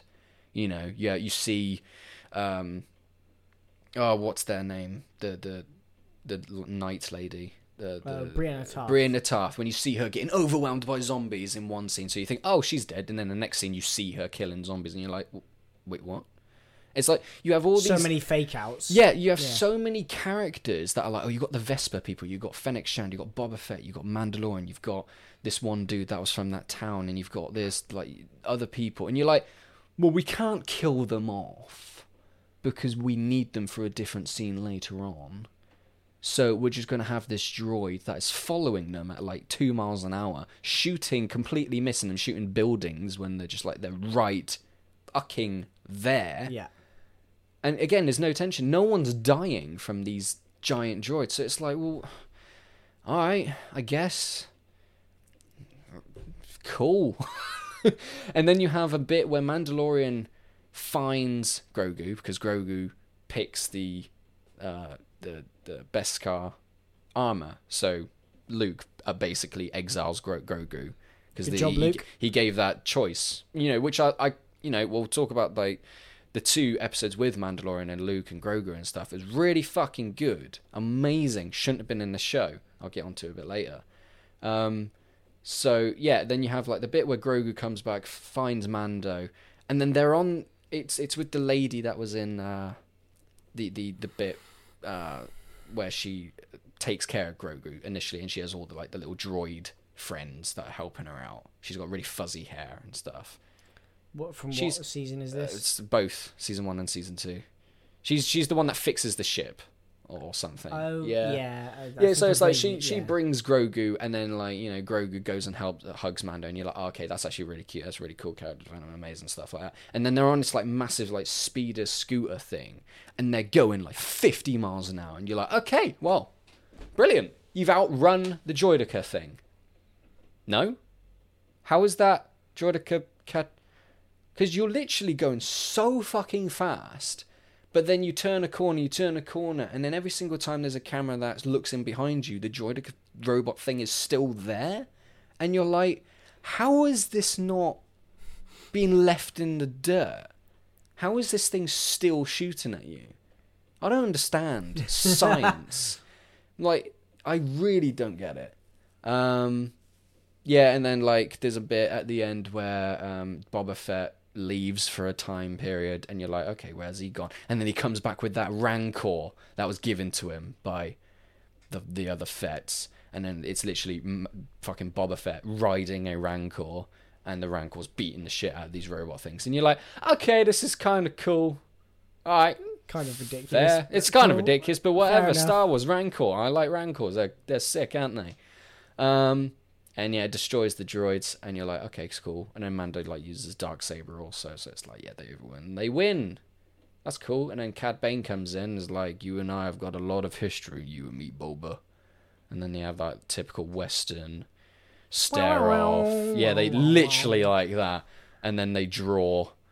Cad Bane shoots Boba Fett, but again, you know Boba Fett's going to fucking win because he's got armor on. Yeah, and it would think, like, if they had a lot of history, Cad Bane would know that. Yeah, you'd think that. Well, there's a bit where, somebody like, you know, who was so smart that he outsmarted Obi-Wan Kenobi would realise, you know. Well, Cad Bane shoots him first. He puts Boba Fett on the Many floor. Jedi, actually.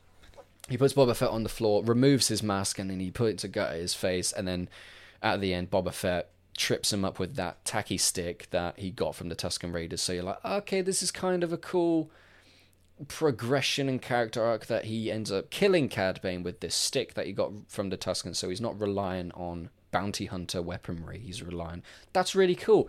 But then it still makes the fact that, all right, Cad Bane just died now.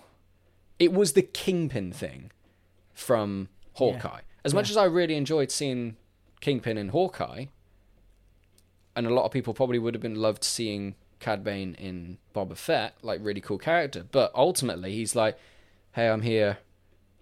Okay, I'm dead now. Alright. Bye. Bye. I'll make a cool appearance. And I got a cool hat.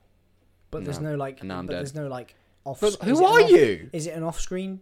No, it's there. Like, he straight up, like, stabs him. And it's like, alright. I don't know who you are. Like, this is from me, someone that hasn't seen the Clone Wars, so I have no idea who Cad Bane is. Yeah, you're cool. You look cool. You look amazing. And this is... again, as much as I like seeing Kingpin, I guarantee that's what a lot of people would have thought about Kingpin. Is that he comes in for one episode and he just fucking gets shot. And you're like, oh, okay. Cool. Who are you?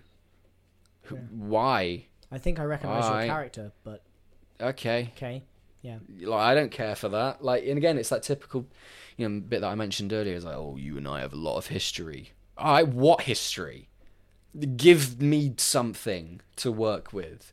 But this entire show is so fucking convoluted. I don't even know if it's convoluted. It's just so structurally broken.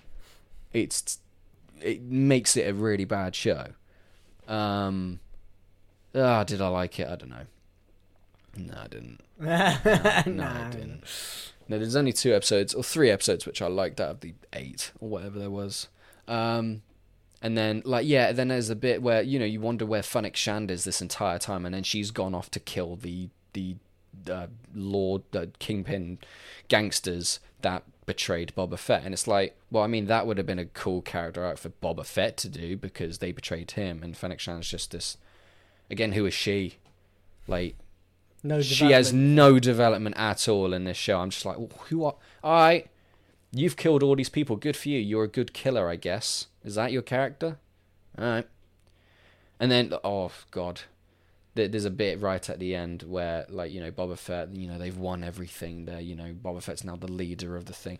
And then he's walking through the town, seeing everyone smiling, accepting, thankful for him.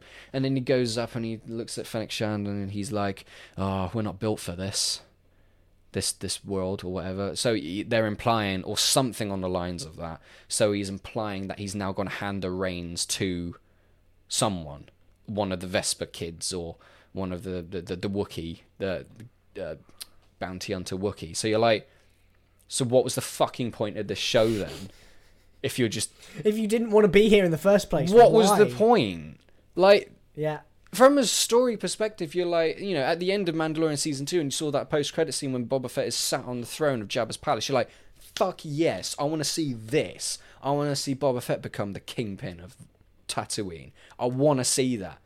and the marketing for this show. That's a fitting end to the stature of his character, Yeah. really, isn't it? And you're like, okay, this is really cool. And like what they said at the start of the show and in the trailer is like, oh, I'm not going to rule with fear, I'm going to rule with respect. Awesome. That is such an awesome way of like making Boba Fett a likable character. But he does all this shit, and the story is so like structurally weak. And then at the end, he's like, yeah, maybe we shouldn't do this. And you're like, what was the fucking point? What is this writing? Honestly, what is the point? I've just sat through 8 of these just for you to be like, nah, I don't like it. Alright. And also, I'm not sure if you've seen on Twitter or anyone like that, but those fucking Vespa characters, they're so funny because, again, like they stick out like a sore thumb. The writing is pretty piss poor. And then there's this one scene where, again, they're getting overrun by like all these bad guys and they're shoot. And then the one dude with like the eye, Yeah. he's got a cybernetic enhancement on the eye. He like does this really, really funny and out of place like spin and shoot. It's that was something. Was it? Just type in Vespa spin or something on Google because it's fucking hilarious. And I've seen What are they riding? I know. I haven't actually looked at the pictures until now, but I know. you're 100% right. That is a What fucking is that? Power Ranger thing. What is it? And like, a lot of people were being like, "Oh yeah," but Also, why are there mirrors? Tatooine doesn't have real roads, and there aren't road rules. I think we're peaking a bit. I'm sorry about this. Oh, but, dearie me. But like, there's a bit where like there's Saturn, like they're shooting and whatever, and then the dude like does a spin and then shoots and then he kills someone. It's like, why? Why? Unnecessary barrel roll. So unnecessary. It's not even a barrel. It's just like a 360 no scope. 360. That's what it is. What it's are a you 360 doing? no scope. And like a lot of people are being like, well, yeah, I mean, this is Star Wars. You see a lot of like Jedi doing unnecessary flips. It's like not from a fucking weird prick with an eye that does a spin and just shoots for no reason. There were a lot of unnecessary flips with the Jedi, but I mean, that was the like, style they chose. That's for the lightsaber finesse fight. of the Jedi and the way they fight in the combat. Like, so I guess it makes more sense. No, they're just random dude that just eyes spin and shoot because it's cool. Do you know what? That's He's sick, bro. And that's the difference. Is like He's fucking sick, bro. even though you could say that the Jedi thing is unnecessary, at least it comes from a point of somebody thinking like, And like, the Jedi in their prime would probably be like pretty flexible and acrobatic. Yeah. Like, they'd be like whirling this around. one guy with it. just does a spin for no But- reason. And then it comes from a writer's yeah. room or producer's room of like, and you know what the kids love? They love shoot 'em up Fucking games, don't they? spins, mate. They do. Yeah. And like my son is always going on about, hey, he's got a 360 no scope, Dad, and I don't Yeah. really know what it means. But I think it means spinning around on a Vespa, so that's what we're gonna do. Yeah, I'm gonna try. That's exactly and where find, that's come from. I'm gonna try and find that fucking spin because it's really funny. They're not even got it on pictures. All right, sweet. I'll show it to you later. That's But such a letdown. it's fucking comical. And like, even the Vespers, a lot of people were being like, well, what's the Star Wars? You're gonna have really unique and weird fucking vehicles in it as well. Yeah, maybe on Coruscant, like a planet that is literally a city in cybernetic enhancement and like, just colourful and brimming with life, and it's like New York but fucking on steroids. But also, if they're Vespers, Yeah. they're just a real world thing you've just put in Star Wars because somebody went, Again, it's like, wouldn't it be cool if we did Vespers but in Star Wars? but it's like, I don't mind the idea of these being like colourful Vespa looking like hovercraft things. Like, again, but Tatooine, it's just so out of place. You're on a desert planet. Have like that really, really, you remember Luke riding that speeder in A New Hope? And, you've got all those, like, when he goes to Mos Eisley, and he's, like, you've got those camel things that are pulling that cart that is, like, hovering. It's like, it looks shit, and it looks worn, and it looks just like it's about to fall apart. Like, that's the sort of stuff that I junk expect. planet, It's yeah. a junk, it's a absolute trash. Oh, I'm sorry, no, that's the other sand planet. No, Jakku, yeah. That other non-Tatooine-esque place. Jakkuine. But, oh, God. Glad you enjoyed the book of Boba Fett. Yeah. And all right, so I'll get onto this as well. Why it's structurally like, okay, if you told me, right, the show is going to be about Boba Fett and one of the stories is going to be him, coming out of the Sarlacc pit, and then he involves in this Tusken Raider family and he earns their respect and like Yeah. that, awesome. I love that story. And then also he's going to get on to becoming the warlord about this Mos Espa and become the kingpin of Tatooine. Awesome, I want that. And then also you're going to have 2 episodes of Mandalorian that has absolutely nothing to do with this show at all. And he's going to, get Grogu back, and you're going to see a bit of Luke Skywalker. It's like, okay, yeah, awesome. But those 2 episodes should not have been in this. Not at all. Because if you're just one person that watches Mandalorian season 1 and season 2, you have that really emotional, I know you probably think different, but like for what it is a really emotional send-off of Grogu and Mandalorian. It's like a father and son separating away and whatever. For them to go onto this random-ass show and just be like, oh yeah, by the way, now they're back together. Yeah. You've ruined all sort of emotional weight that holds, because you've sent off in such a beautiful way. For then, you start watching season 3 and just be like, they're back together. Wait, they're back. What? Why? Why? Yeah. I just, I had this emotional detachment, and now you just bring. Okay, so I guess that was for no fucking reason then. All right. Because how many people seriously are going to watch the Book of Boba Fett? Not after now. But do that moment after season 3. You need to have a gap when they're not together. It's just this just stinks of like Disney were just so afraid to let the little Yoda go, because they were like, he's just such a big seller, we can't do it. Quick, write 2 episodes in Book of Boba Fett, which is going to be shit anyway, because we don't really put an effort into it. They have no fucking idea what to do with Boba Fett. They built it up, somewhat decent. It's like, all right, Boba Fett is this character that is just, I look cool and I'm good with a gun, even though I'm a complete fucking idiot and fell into a Sarlacc pit. Right, okay.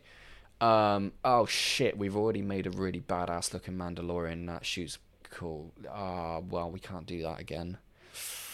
What do we do with Boba Fett? Do you know what this is bollocks. again, Ryan? So they don't know what to do with him. No idea. It's Disney not planning.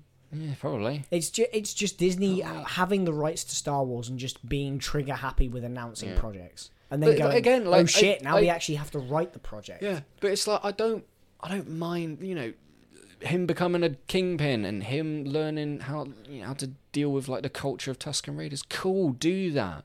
But it was at the start of the show where it was completely flip-flopping between like past and present, which I'm like, okay, so I don't give a fuck about the future stuff. And all these characters that are just complete nonsensical and boring. You're going back to the Tusken Raiders. Oh, okay, now I'm starting to get interested. Oh, now they're all dead. Okay. So you built that up and then just killed them off. Now you're dealing with all this boring stuff that I don't care about. And then also, oh yeah, you thought that was boring? Well, it's so boring that we're not going to do the next 2 episodes on Boba Fett. We're just going to do it on Mando season 3. Yeah. Which is like, okay, you want to bring Mando into the season? Cool. Have Boba Fett, hire Mando, so you've literally got 2 or the last 3 episodes with Mandalorian, with Boba Fett. Not just this random ass side quest because again, that stuff is good. Yeah, that stuff that shit is really, really good, and it's good because it was done by fucking Dave Filoni and Bryce Dallas Howard, who is brilliant. She is. Her episode is probably the best out of the lot. So good. I can't wait to. She needs to have her own fucking show. Just have Bryce Dallas Howard direct every single episode of Mandalorian season 3, and have Dave Filoni be the creative director on it, and then you sort of. Oh, brilliant! I really love those. Which is what should have happened, Disney. You should have handed the reins to that man when you bought the rights, because he is. Him and Jon Favreau. Just Dave Filoni. I've been watching so many different things. Dave Filoni is the son George Lucas never had. Yeah. Yeah, no, okay, yeah. He understands Star Wars as well as the creator of Star Wars does. Okay, if you want to bring in Jon Favreau, yeah, because he's a good director. But it's like, come on. Yeah. But it's such a mess, Book of Boba Fett. It doesn't know where it wants to be. And you just undid everything you did from Mandalorian Season 2, just like that. And you're like, okay, all right, cool. I don't know, season 3 of Mandalorian is going to be like, oh yeah, Baby Yoda show part 3, and also we're probably going to deal with stuff in Mandalore and Bo-Katan and stuff. But it's like, I would have like Mandalorian dealing with the whole Bo-Katan stuff and taking over Mandalore back again. Then bring Grogu back right at the end or something. Do you know what I'm going to be like really, really like a little bit mad about if they do this in season 3 of The Mandalorian? If they have Ezra show up Yeah. and they just do another Luke Skywalker send off just with Ezra instead. Hmm. And they're like, oh, the reason that Grogu wasn't in like the later Star Wars films is because he's off somewhere completely different with Ezra. I don't know. I'm burnt out on unless they'll Boba do Fett. that in unless they'll do that in Ahsoka. But yeah, it's just I found that funny as fuck. The ending. It's also, I saw the scene. I always saw the people talking about the scene between Ahsoka and Luke Skywalker. It's just which is just so like, underwhelming. Yeah, exactly. First time you've seen these two characters together, and it's just like, haha, yeah, haha, just like your dad. All right, just like you. Cool, I guess. Just like your dad, I will do what I must. Kill kids. Yeah. No. Exactly. Anyway, that was Boba Fett. Boba Fett. Yeah. Again, like if it was probably structured better, I like the content that was in it.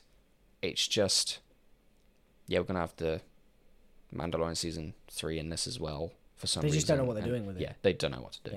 Yeah. Peacemaker season 1. And actually, interesting. Yeah. Sorry. No, sorry. Last thing.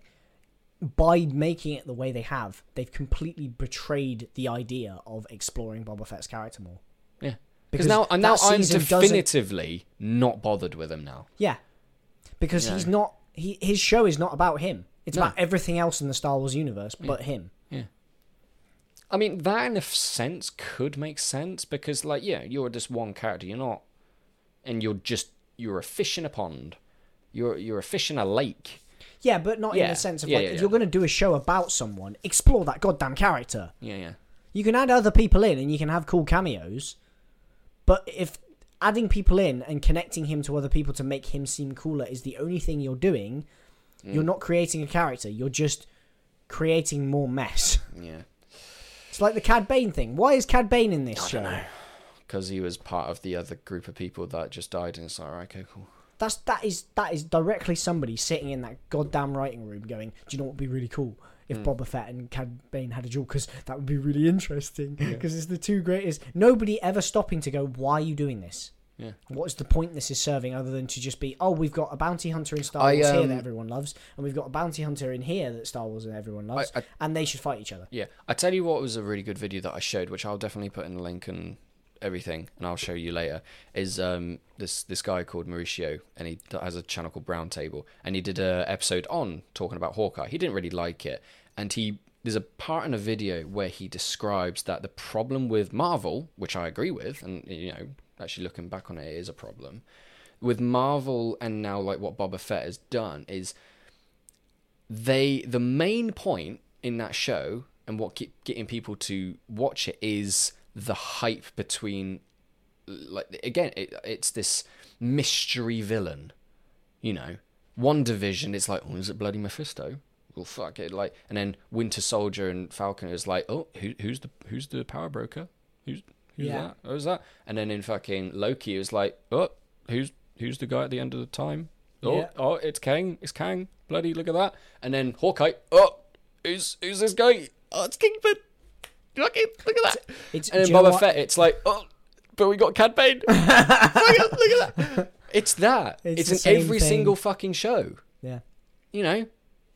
They did the same thing with Luke Skywalker at the end of Mandalorian Season 2. They just didn't do it with a villain. But I guess which surviving Jedi that we haven't killed is coming to get him. Who's this? Skywalker. It's just building on hype, where it's like, if they brought in Kingpin right at the start of Hawkeye, and they were like, yeah, this is Kingpin, by the way. Now just whole show dedicated to him. Okay, Daredevil kind of does it, but they bring in Kingpin not at the end of the fucking show. They bring him maybe halfway. They're like, oh yeah, there's this mysterious guy that has overtaken Hell's Kitchen. It's his city. Like, oh my god, and we don't say his name. And then like maybe 5 episodes in, it's like, oh my god, this guy called Wilson Fisk. And then oh fuck, it's Kingpin. And then you spend another couple episodes knowing Kingpin's backstory. You get his character. You know him. You understand him and how much of a brutal piece of shit he is. And then it comes to an end at the end. It's like, perfect. Peak television right there. And then it's just with these shows. It's like, as much as I enjoyed Loki, I loved it. I loved WandaVision. I liked Hawkeye. I do see those problems. And I hope they don't continue doing that. The villains aren't the best bit about them. Yeah. Are they? Yeah. When you think, and maybe it extends into a greater problem with Marvel's difficulty with villains. Well, it's like, I really enjoyed Kang at the end of Loki. like the performance is what made Kang at the end, and it wasn't necessarily about him. It was about Loki and Loki variant. I think Sylvie. that reveal works though. Yeah, because it's Yeah, well yeah. in line with the story that's going on. WandaVision, I guess, is a little bit of a letdown. And again, it wasn't like, it wasn't Mephisto. It was Agatha all along. But she was always in the show, so I guess Yeah. you could let that one off. That was not too bad. No, that was Power Broker. No one gave a fuck about. No. And also, it was kind of obvious that it was Agent Carter. All right, cool. But also, I care more about evil Captain America, and not even Flag Smashers. They were kind of bad. We spoke about it. You can listen to it. I didn't care about. I feel really bad for not caring about evil Captain America. I guess maybe because they didn't focus on his character a lot more. But like he was there throughout. I liked. They had a lot of potential with him. The best bit about Falcon Falcon and and Winter Soldier, I can't remember what I said in the original podcast we did. Maybe we both really liked it. But I just liked Falcon and Winter Falcon and Soldier, the Winter Soldier. Yeah. Which is fine. Yeah, whatever. Probably the But yeah, But Hawkeye. yeah, Hawkeye. It's all about like you're I 100%. liked Echo Yeah. and I'm trying to think who else was in Hawkeye. Kate Bishop. Obviously Kate Bishop and Hawkeye and like Echo was the main ones, but then you just tack on Kingpin kind of unnecessarily at the end. Like, makes sense that he was the big bad guy all along, but why wouldn't you? Like, there's so many deleted scenes with Vincent D'Onofrio as Kingpin, and you're like, why would you cut this? This is pure character development and progression. This is insane that you decided to cut this. Why? Anyway, Peacemaker. Strictly on to another franchise. I quite liked it. You know what? Pretty good. Yeah. All in all, I like. It was. I guess it was just more for me hard to get into. Did you like the Justice League coming to save him? Spoilers. I was about to say that. Did you know that Justice League came in right at the end, Yeah, 'cause and they I don't save him right at the end? I saw it. I saw a thing. I saw a So, shot. Peacemaker at the end, like again, the villains are more compelling than Book of Boba Fett. The characters are more compelling. Yeah, I guess the only problem I had with Peacemaker is like some of the crash jokes, which I'm just like, you don't need that. But overall, actually, you know what? It's pretty good. James Gunn, it's just suspend your disbelief enough. This is what it's about. If you don't like it, all right, fair enough. It's not for you. But sweet, awesome. And then Peacemaker does his thing, kills the giant cow at the end. Yeah, it's to do with a cow, but not a cow that you think of. It's like a giant bug cow that feeds this honey shit to these butterflies actually. It's weird, very weird, and kind of messed up. Are we setting a new precedent in DC where every single villain has to be some sort of animal? Maybe giant / starfish, insect, like giant starfish now, and now a giant cow cow bug. thing. Yeah, cow bug thing. and then a bunch of butterflies. But it's like the butterflies and whatever, they had their motivations, which when it all came to head. And you Spoiler: understood what King they did. Shark's going to turn evil, and he's the big bad. Maybe. And I really liked the relationship between Peacemaker and his dad. Like, his dad is a fucking white supremacist Nazi, piece of shit human being, but it's Peacemaker's dad. Like, there's that connection there. Like, he's always been sort of like treated shitly by his dad, but dad also made his uniform and stuff, and like taught him to be this killing machine and this evil person. So it's like, it's this tragic upbringing to this character that doesn't really know better. Maybe that's why Peacemaker is kind of like a bit of a moron and stuff. But yeah, the whole Justice League thing at the end is quite funny because they don't do anything; they just show up, and then Peacemaker's like, "You fucking took your time, you dickheads," and then just walked on and basically said, "I'll go fuck a fish, Aquaman." That was it. And then Jason Momoa just turned to Barry and was like, "It's fucking, can we stop with these rumors?" And then Barry was like, "It's not a rumor." And then, Is it the actual Justice League? yeah, it's actually Jason Momoa, and it's actually Ezra Miller as the Flash. Wonder Woman is not Gal Gadot. Like Wonder Woman and Superman, they're the ones that are silhouetted. You don't actually see their faces, but it's them. And funnily enough, there's this whole controversy being like, loads of fucking people were like, "Oh my god, why didn't you have Batman a cyborg then? Oh my god, it's so dumb." Apparently, James Gunn did have stunt doubles for Batman and Cyborg in it. Oh really? Yeah, they did. Yeah, I'm trying to think. Oh, hang on, I need to get this picture because it's cool. After that epic Peacemaker finale, I can finally post this. Sadly, I and Cyborg were cut from the final edit. Why? Only James Gunn and Warner Brothers Entertainment know that. While it's disappointing to be scrubbed out, is still the best. Still a blast and a dream come true to wear the suit, and it's just this guy with Who is a stunt double? it's just for a stunt Batman. double for Batman, and it's like, why the fuck would you cut that? Why would you cut? I guess And did they want Batman to remain separate from the Batman? I think James Gunn genuinely wanted them to be in it, but Warner Brothers stopped because Ray Fisher's Cyborg, well, Ray Fisher in general has been on Twitter lately being like, hey, fucking apologize. Warner Brothers haven't said anything since the whole no. Joss Whedon and that confrontation. And they probably won't because They they're even a tweeted, corporation. yeah, because I think I saw on Twitter, it was like Justice League, no, not Justice League, but Warner Brothers like tweeted out something like, oh yeah, Black History Month, yeah, and they basically had Deadshot, Idris Elba's Bloodsport, and Black Canary, didn't have Cyborg, and you fucking stop, Warner Brothers, what are you doing? Yeah, it's really bad taste. It's really bad. And taste, yeah, Ray Fisher basically called them out and was like, yeah, maybe you should just fucking apologize for the amount of shit that we've had to deal with through. Stop. And Doing stop. petty shit. Yeah. And like basically called them out. So that's probably why Warner Brothers cut Cyber. Oh, you're just making yourself look bad there, Warner Brothers. This is looking really bad for you. But yeah, like why not?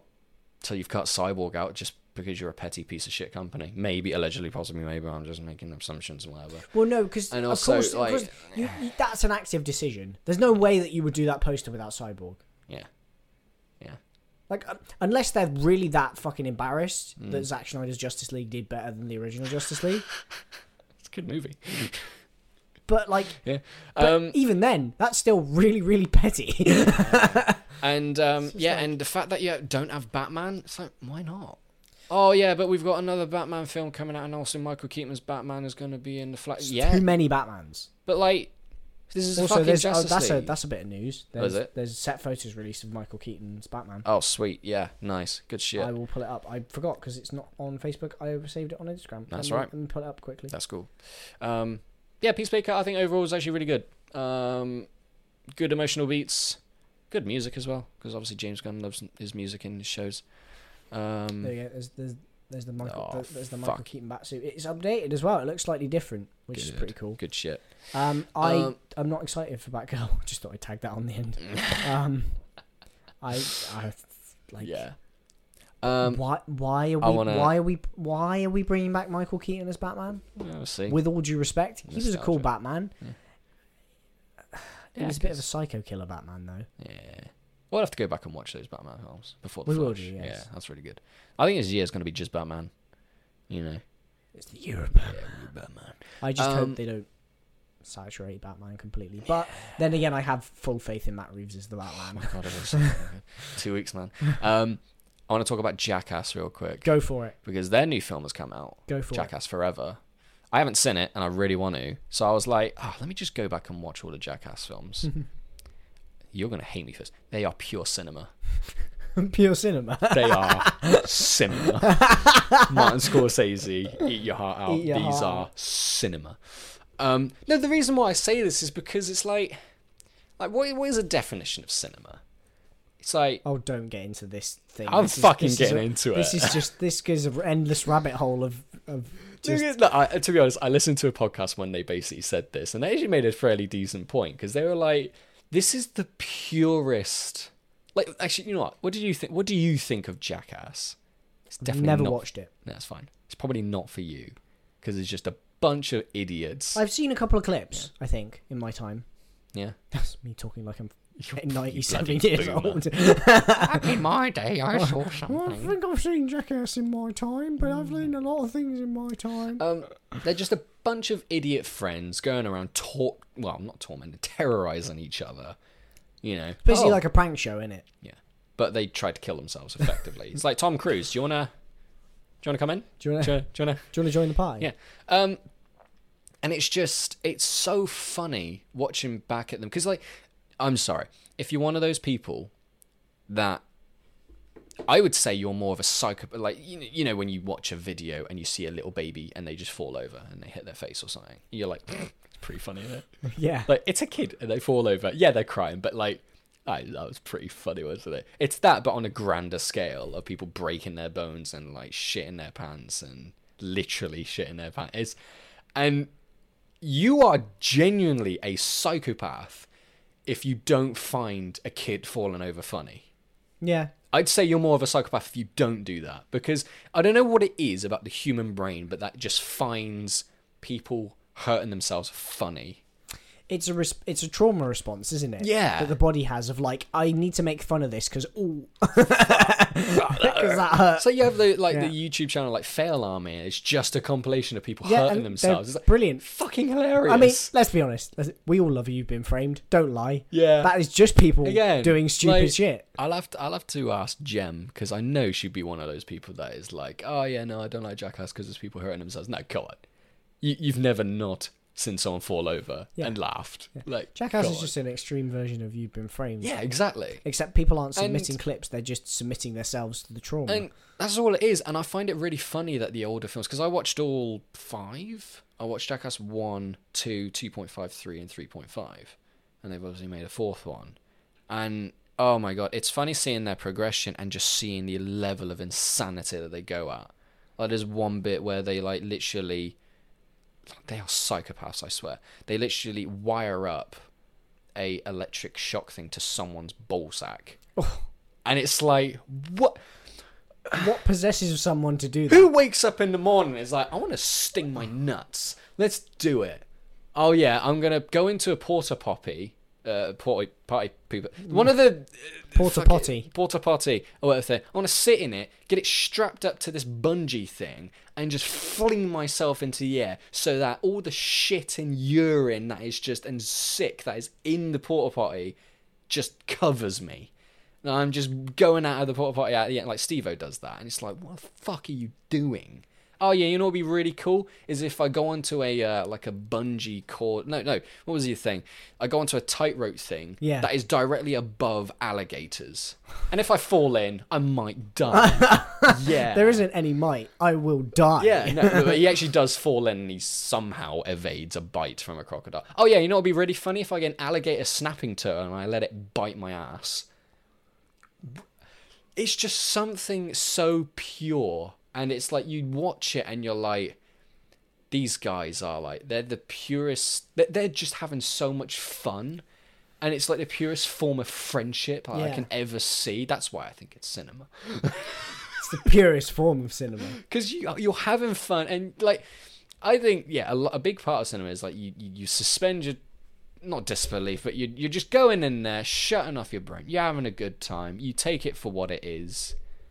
And it's just haven't seen friends just dick about and hurting each other and having fun with stun guns and getting the dick out, and so weird, and I love it. That's a hell of a sentence that you just said. I know. Stun guns and getting your dick out. Or getting a stun gun on your dick.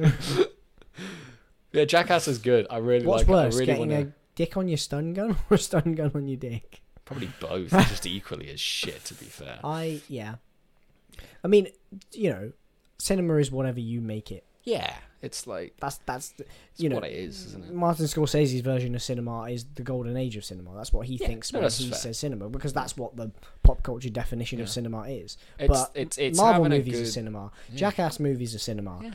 You know, I'm glad you agree with that. Actually, just whatever you want. Why do you go to cinema? Have fun. Cool. I think for you, like, please correct me if I'm wrong, but I think cinema for you in particular is something that allows you to have fun, so that you forget about the world outside. It's like, it's kind of everything. Like, I'm all for like everything. Like Jackass, that's cinema. Like Martin Scorsese's movies. Like, but if you were to break it down to one thing, because like what is my favorite? We all have our like.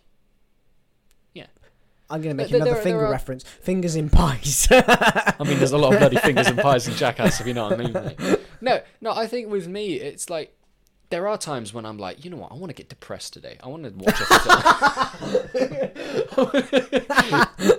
Right, you're right, mate. It's like I want to watch a film that is like got really deep stuff and me learning about like characters' flaws and, you know, the hard shit that people go through, like, you know, the film Lion, or you know, 12 Years a Slave, you know, Godfather, for an example. Is like, I might need to rewatch that, to be honest, because we did a podcast on it. But like, there's times when I do want to watch something like that and be like, feel something, but then there's other times I'm like, do I want to watch Batman and Robin? fuck it, why not? Why not? Because just take it for what it is, mate. Like, Yeah. it's the films that try to be something that completely hit the mark, where I'm a bit like, okay. But it's like, if, Jackass, it knows what it is. Just a bunch of friends just hurting each other. All right, sweet. That's comedy. That's content. Hashtag content. Hashtag content. Yeah. Yeah, Jackass is good. I really want to see the new one, because apparently Johnny Knoxville, the main guy, like, how many times has he nearly died?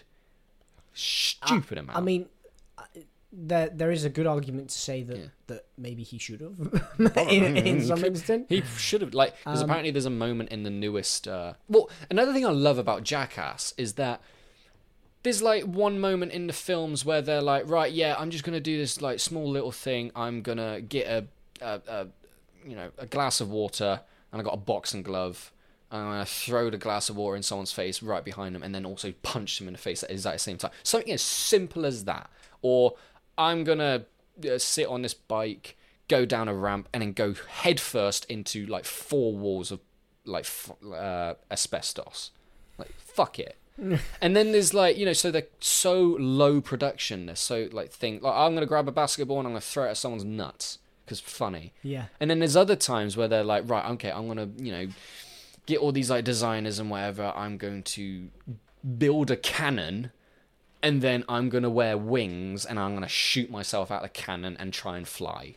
Obviously, it's not gonna work, but it's funny. There's one that is it is quite funny, but also it's kind of like, this could go really bad, is where, there's so many levels to it. Again, with like the production design, they wanted to go the extra step. It's like, hey, Aaron, I think is what his name. He's the one that is terrified of doing things. So it's like, the joke is, it's funny seeing him in so much discomfort and anxiety. Yeah. So there's one bit where they're like, oh yeah, so we're gonna dress you up as a terrorist. And you're literally going to have like bombs strapped on you, and you're basically going to go onto this taxi, and we're going to drive you to an airport. And oh my God. During the taxi, you're going to like start shouting bomb, bomb, bomb and stuff like that. But the joke is the taxi driver's in on it. So he's riling Aaron up to start saying bomb, bomb, bomb. But and then like he pulls over into this like space, like empty space or whatever, so there's no one around. He gets out, starts genuinely like slapping and hitting him quite hard because he's trying to play a role, and then he's gonna pull a fake gun out and threaten Aaron, who is like the terrorist, and be like, no, don't, this isn't a fucking joke, and I'm definitely not in on it and stuff like that. I'll get in the boot of my car because you're a terrorist. I'm gonna get you in the boot of my car, and I'm just gonna drive around in circles whilst the other guys are like, so when they get Aaron in the boot of the car, they like get like these nails or whatever and start smacking them together, so it sounds like gunfire. So it's like, the joke is the guy's behind the camera. Oh no, it's just a prank. It's just a joke. We're filming and whatever. And then he doesn't believe them, so he shuts the boot, starts shooting his gun in quotation mark, drives around. So Aaron he's genuinely terrified. He's like, oh my God, what have I done? Yeah, I'm gonna get killed here. And it's not until they open the boot of the car they all start laughing and being like, you're a fucking dickhead for thinking this is whatever. And then to level it up even more, they are like, okay, so we need to give you a beard to make you look like a terrorist or whatever, like one of those generic-looking terrorists. Okay, we're not going to give him normal hair. Of course not, yeah. No, I know where this goes. We're going to shave off every single crew member's pubic hair and then put that on his face. It's horrible. It's so awful. But again, content. Fucking love it. Yeah, that was just... so many levels to it. You think you're just doing this innocent thing, I'm being a terrorist or whatever, but no, the taxi driver's in on it, and also you got pubes on your face. Good for you, dickhead. Yeah, Jackass is good. I love it. Good. Should we talk about Dark Knight Rises? We should, yes. We should. I got an hour left, so we're going to talk about this. It's the final Batman. Na-na-na. Where is she? Where's that trigger? Came out 2012, didn't it? Yes. 2012? Yes. Yeah. Yes. The one with Bane. Where Bane is taking over Gotham and destroying everything. It also breaks the Batman. There's a lot of twists and turns. we're going to go straight into spoilers and stuff because it's been out for ages and everyone's seen it surely. And this one been out had... for 10 years. It's been out for 10... Fuck, yeah. Which means it's 10 years since the last This- standalone Batman movie. Really? Yeah, because, well, the Batman Yeah. comes out. We've obviously had... Yeah, obviously had like Ben Affleck's Batman, but We've that wasn't a obviously had standalone. Batfleck. Damn, that's insane to think. Also, interesting fact, because that was a fact that I just dropped Yeah. out of nowhere. Like that. I'm like that. But also, Amazon told me when I was watching the film that... Thank you, Amazon. Thank you, Jeff Bezos. No, oh no. Oh dear. No, now look what we've done. Yeah. Fuck off, Jeff.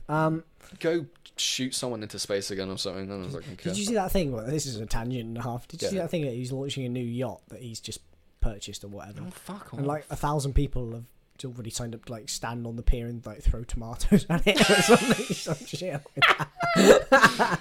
Yes. Oh, where's that petition? I want to sign Oh it. dear, it was good. Mm. Anyway, so Dark Knight The Rises Batman, Dark Knight is Rises. the only is the first Batman trilogy Mm-hmm. to actually be a trilogy. Yes. It's also only the second ever movie franchise to be a trilogy. Yep. After Spider-Man. Oh, yeah. That is very true. Those are the Wait. only two that were complete. Blade. There was a trilogy of that. I don't know when the third there? one came out, though. No, I'm pretty sure Blade was a trilogy. I don't know when Blade 3 came We'll out. fact check Amazon then. Fact check Amazon. Blade. Well, fucking... That's racist. Well, No, would so fit with when- Jeff's MO. When this film came out, it had a lot to live up to, especially considering The Dark Knight. Yeah, when did Blade 3 come out? When did it come out? 2006, yeah. Yeah, so it came out before, so superhero trilogy. Get stuffed, Amazon. I don't know. Maybe they were not counting Blade as a superhero because he's more of an anti-hero or whatever. But Anyway. Whatever. Yeah, it had a lot to live up to, this movie. And I guess it was always not going to be... I mean, it was an impossible job, wasn't it? it was To always not live going to it- be The Dark Knight. No. Because The Dark Knight is The Dark Knight. It's still fucking good, though, isn't it? It's a good film. It's still fucking It is a good. good film. And Yeah. what I like about it is it's the perfect... I think if you take it on its own, there's a lot of things that you could nitpick about this movie that Yeah. you could be like, oh, this isn't that It good. This isn't that great, good. isn't it? Yeah. This isn't. But I think what it does really well, and what I think it succeeds on the most, is that it's the perfect wrap up for Yeah. this Batman franchise, Yeah. and that's cool. Mm. I'm okay with that. Like, it's cool. I think a lot of the things that it doesn't do as well, like cramming it full of characters and all this stuff, works because it is the wrapping up of a story rather than trying to be something individual. Mm. Whereas I think you can take The Dark Knight as an individual film Yeah. and take it out of the shadow of Batman Begins and have them as Yeah. two different things. Obviously, there is a little bit of reference, yes, Yeah. but The Dark Knight is The Dark Knight. It's its Yeah. own thing. We'll talk about... You can't really do that with The Dark Knight Rises because it's especially it's so entwined to the first movie, especially. But Yeah. Yeah, it's so intertwined. But hey, it doesn't really matter. It's a sequel. Of course it's going to have like callbacks and stuff. This film has, I would argue, even equally as good as an opening as The Dark Knight, where we introduce ourselves to Bane on the plane. Bane on the plane. Yeah, Bane on the plane. Going insane. Yep. You're welcome. I'm here all week. Can we just talk about Bane? Tom Hardy. Yeah, let's talk about Bane. Fucking amazing. Oh, bollocks. I didn't buy a Pringles can. I was going to make the Bane noise, but... Cup your mouths. You merely adopted the dog. Yeah, right, I'm not going to torture your ears for that much. But Tom Hardy is so good as Bane. He's really good. I really love Bane in this. Yeah. He's really cool. I think it's really interesting of like... The It's definitely interesting not thing is, comic Bane. It's not comic Yeah. Bane. It's not Bane who On is like Venom. a Librador or whatever fighter. I apologize if I got that wrong. I probably Yeah. did. But like he's Just a big... he's got his mask and he's got his venom that he injects himself with that is not actually venom, despite being called venom. It's just like Yeah. steroids. Yeah, yeah. And he becomes really beefed up and he's Yeah. gonna get the Batman because Because he's Bane. gotten too big and stuff. Mm. Yeah, I like that. I like that he's a more sort of utilitarian mercenary Bane, but he still sells it really well. Also, do you know what I never noticed until I rewatched the movie literally this afternoon? I was like, God, Tom Hardy really beefed up for this role. Oh, he's fucking Like, huge. He's massive. He's like, I don't think he's the tallest person either. I don't know what his height is. he's not. No. No, he's 1.75 meters. Whatever that is in feet. What is that in feet? I don't know. But that's not very tall. 1 meter is 3. So 5 what? 5 something? 7.5. Well, but Christian Bale is 1.83, so much taller than him. 1.75 and fucking... Yeah, because that's the thing is like, Bane is meant to be this like massive guy. Yeah. And it's interesting because 5'7". 5'7", really. That's tiny. No offense. Hey. No offense, Tom Hardy. Hey, No, you're fine. calm down. You're fine. I'm about 5'6", actually, so I'm only. You're nearly as tall as Tom I'm not Hardy. short than Fucking Tom hell. Hardy. No, but I'm not sure if it's the camera work or anything like that. Well, it actually might be a lot of the time, but he's still fucking huge in the sense that I love the They way shoot him from low down quite a lot of the time, and also I really love the way he holds himself. It reminded me a lot of like what I'd expect Darkseid to, That's an carry interesting himself, comparison, yeah. Because there's a lot of times when he's like holding his vest with his arms up, and he's like quite straight back, and he's just sort of like looking around, and like his presence around him, everyone fears him. People respect him, even like the people that work for him, they're fucking terrified of him because his physical stature is just incredible. And I love the performance that Tom Hardy gives. Even when he's in the plane, when he's got Yeah. handcuffs on, he's just sitting there, and Yeah. when the mask reveal happens, and he kills Lord Baelish. Yeah. Oh yeah, I forgot he was in this. Yeah. Nice little and finger. And he's just like, maybe he is wondering why he would. It's just like a lot of it has to do with the voices. His movements are very kind of like, It's very purposeful. everything is purposeful. There's Yeah. a point to everything, and he's just very there, Yeah. which sounds weird, Yeah. but he is. He's Yeah. just like this, as you said. He's this presence, and he kind of, with his actions as well as his speech as well, he Yeah. fills the space that his physical presence Yes. gives. Absolutely. It's like every time he's turning, he's not just turning; it's a full like make room because here I come. Yeah. And everything he says with his voice is very kind of. He's so filled with confidence of like in himself because it's he's like, kind of I'm gonna fucking beat the shit out of all It's of a, you. it's a calm voice, but it's still a booming one. He's not shouting by any Yeah. means, What but it's did you just like what did you think of the voice? I think it's fine. I think I really like the voice think it's in a cool. way because I think it's more. You would talk like that Sinister. if you had a mask on like that. Yeah. Yeah. Because it would be here, so you would constantly be Yeah. like we all know what this is like now. We've been living with COVID for how long and wearing masks. Yeah. We're all Bane in the inside. Oh dear, I want to beat the fuck out. No, I really adopted the dark. every sort of speech that he gives, is Like Snorlax. the writing in this is fucking amazing. I really love this. It was written by Christopher Nolan and it was his brother, wasn't it? Him and his brother, Yeah. co-wrote all three. Yeah. Can I make an interesting point here? Okay, As the good. Batman fan, this might Yeah. be a weird thing. I think the writing is less strong in this one. Yeah. There's a lot of like. There's a lot of Okay, there's a convolution stuff. There's a classic example of like, so you came back to die with your city? No, I came back to stop you. Oh yeah, that It's was like, the one bit that Huh? that was That fuck- was really bad. And Yeah. there's not just that moment. There's a couple of those throughout the movie where the writing isn't. It's just really basic and it doesn't Yeah. really land. And you're Yeah, no, like, it's fair. I tell okay. you, what was it? I'll try and compare it to The Dark Knight because I'm pretty sure from what I remember, there's a lot of things that the Joker says, and even the Batman in that movie, where you're like, if it wasn't for the performance and the way they Yes. spoke those lines, it could have sounded fucking Yeah. shit. It really could have sounded too basic or too just dumb. Yeah. But the way Heath Ledger and Christian Bale like deliver the lines is like, it's comical but also very I don't know what's the word, it's very worrying.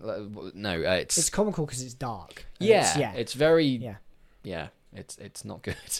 But no, that's an interesting point to make, and we'll Yeah. move on to a character that I think you have a lot of problems with, which Yeah. is Talia al Ghul, Talia al Ghul, yeah, because she's in this. she is in played this. by a great actress. Marion Cotillard. Yeah, I a lot of obviously- it is in the delivery of the lines, because Yeah. the Batman Bane moment is kind of cheesy, and it's not, and it doesn't really Yeah. land. It's kind of like it's a your mum comeback. That's Yeah, basically what yeah. Batman says. It's like, I'm here to stop you. All right. your mum. It's just like, Okay. no, I came back to stop I you. see Yes, that. that's why you're here. Yeah, Yeah, very yeah. well done. Thank you, Batman. Well done, Batman, for just underlying the points of the movie to everybody. But If he just said nothing, like I don't mind the delivery do you know from what would be? Bane. Do you know what would be better? He if Bane's like, "Oh, so you came back to die with your city," and he's like, "Yes, the pit spat me out too," or something like that would have been better. I don't. Even if he just said nothing, Just punched him. yeah, just fucking punched him. Like because I quite like the delivery that Bane gives, is that you came to die with your city, and he's just like, just fuck you, just started beating the shit out of him. I wouldn't mind it if he just said nothing and just started wailing on him in like all this anger and shit. Yeah, I wouldn't mind that at all. But yeah, Talia al Ghul. Because here's the thing. Yeah. I think the performance that Marion Cotillard gives in this is very 50-50. Yeah, I'm not sold. Yeah. I really like her performance as Talia, but only in the moments where she is being subtle with it. Yeah. Like the stuff when she's like romancing Bruce and she's playing everybody and she's this very kind of upstate businesswoman and Yeah. she's this and that. It's great. Yeah. The delivery I is mind perfect. that. I don't mind and I love the character. But as soon as we get to like the the twist. bigger stuff, Yeah. the more actiony stuff, the more kind of like having to be an actual villain. Because even the scene where she reveals herself, where she stabs Yeah. him, and she's And like, she just it's still the slow knife. still keeps it at that. Yeah, she's great. She's very menacing, and Yeah. it reminds me of the she plays she plays the wife in Inception. Of Yeah, course. she's And great she's in that. brilliant Yeah. and it's along those lines, and that's why I think she was probably chosen for this role by Christopher Nolan. Also, the fact that he always likes to work with the same people. But Yeah. because it's like, oh, this is now,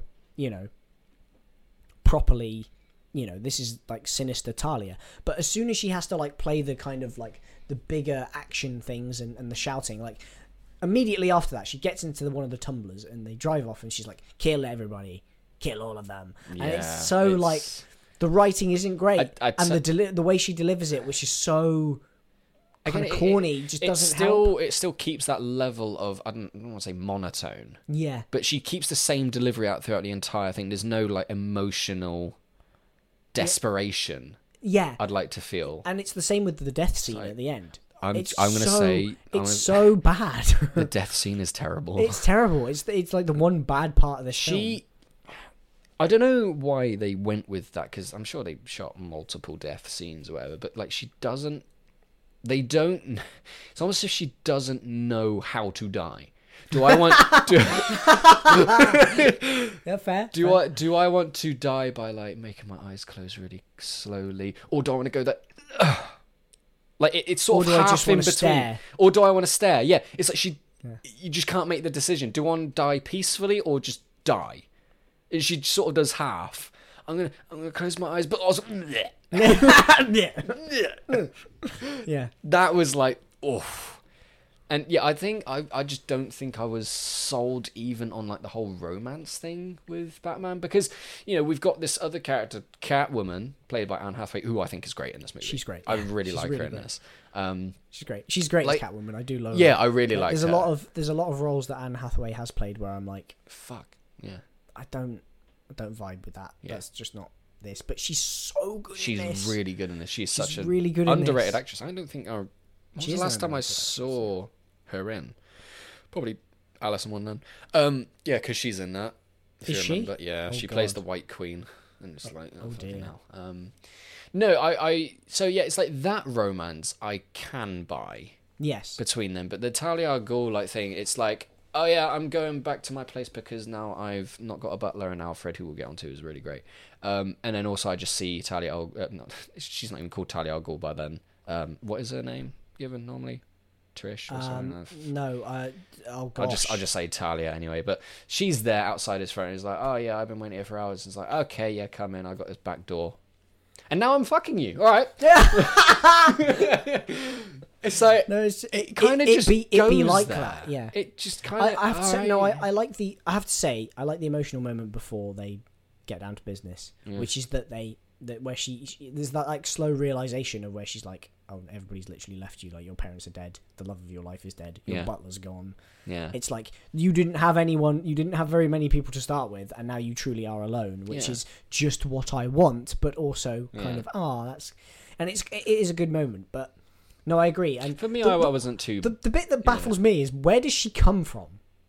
Oh, yeah. Because he drives up to the house And she's just there. and gets out and goes to knock on the door, and then she just pops out of nowhere, like, you know, She's just there. Like, she she's was like a hid behind the magician. pillar or She's just something. like, ta-da, I'm here. Yeah. It's like, if you're waiting outside someone's house, By the you door. wait by the door. Yeah, not like, oh shit, he's I'm coming. just let going me to creep. creep behind the pillar right here. Hang on.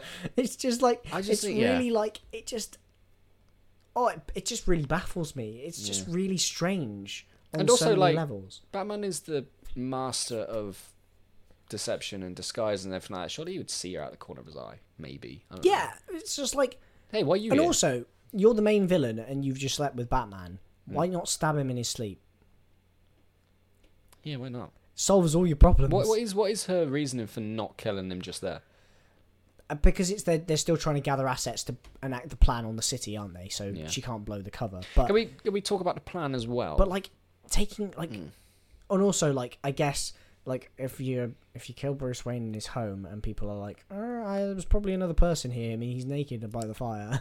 yeah. It's like, he had flirtations with that other girl. You know, it kind of raises suspicions. I guess you can explain it away with that. Maybe. But like, if you're going to destroy the city in a few days, to me, it's like, why wouldn't you just kill Bruce now? Yeah. Yeah.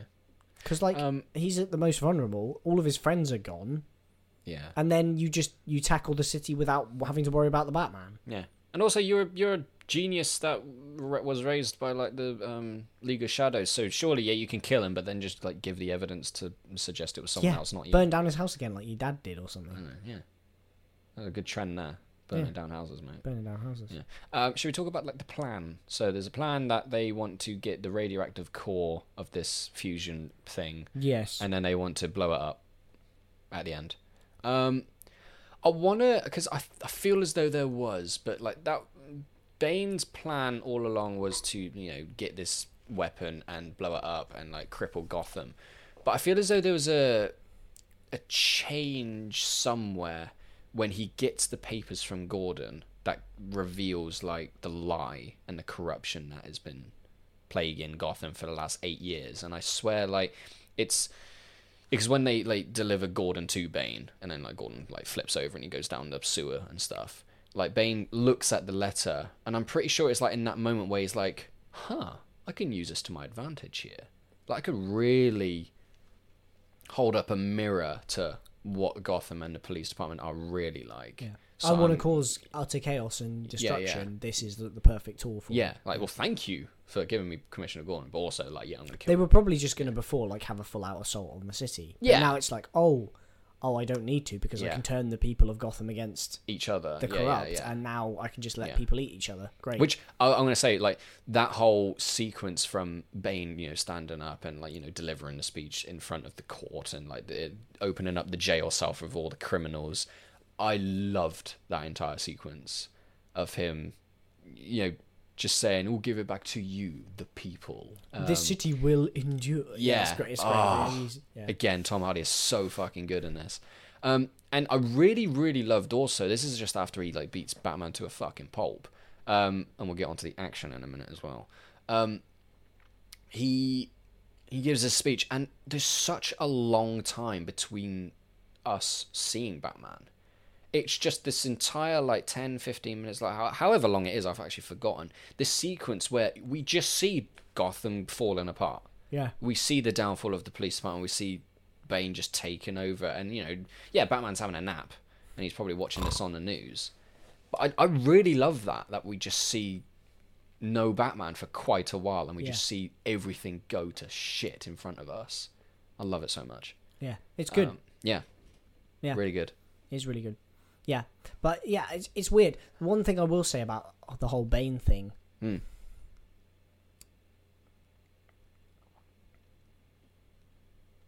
And maybe it's just the way that it's set up, because Talia definitely feels like a character that is tagged on the end of this story Yeah, as like that's a cool element and we can do this. Because if you really think about it, this movie has the same plot as the first film. Yeah. Or it has the same end goal as the first film. Yeah. And an Al Ghul and a Batman villain team up to cause havoc to a city and destroy it. Yeah. Which is exactly what happens with Ra's al Ghul and Scarecrow in the first film. So it's kind of like, okay, you're looking for kind of that reveal of the person behind the curtain being Ra's, but you've already done it in the first film. Yeah. So when you do it with Talia, it's like, oh, cool, it's Talia who is his daughter. That's pretty cool, but it still doesn't carry the same weight because you're like, well, hang on a minute, because you've set up Bane as the villain for this film. Yeah. And he's such a presence. Yeah. You expect me to believe that he's a pawn in the game of this person. I feel as though it also makes more sense for the Batman Begins because we've seen Liam Neeson's Ra's al Ghul throughout the entirety of the film already. So it's just being all those things already, being a leader and being a it's like, oh yeah, here's Talia al Ghul and she's like on the council or some weird shit, and yeah, we don't really care. And oh, now she's bad. Okay. Yeah. All right. I kind of liked Bane. I tell you what, I really hated the way he went out though. That was such a wet fart. Yeah, it was. Yeah, it's like from the moment that Talia's revealed, Bane completely changes as a character to just be a pawn.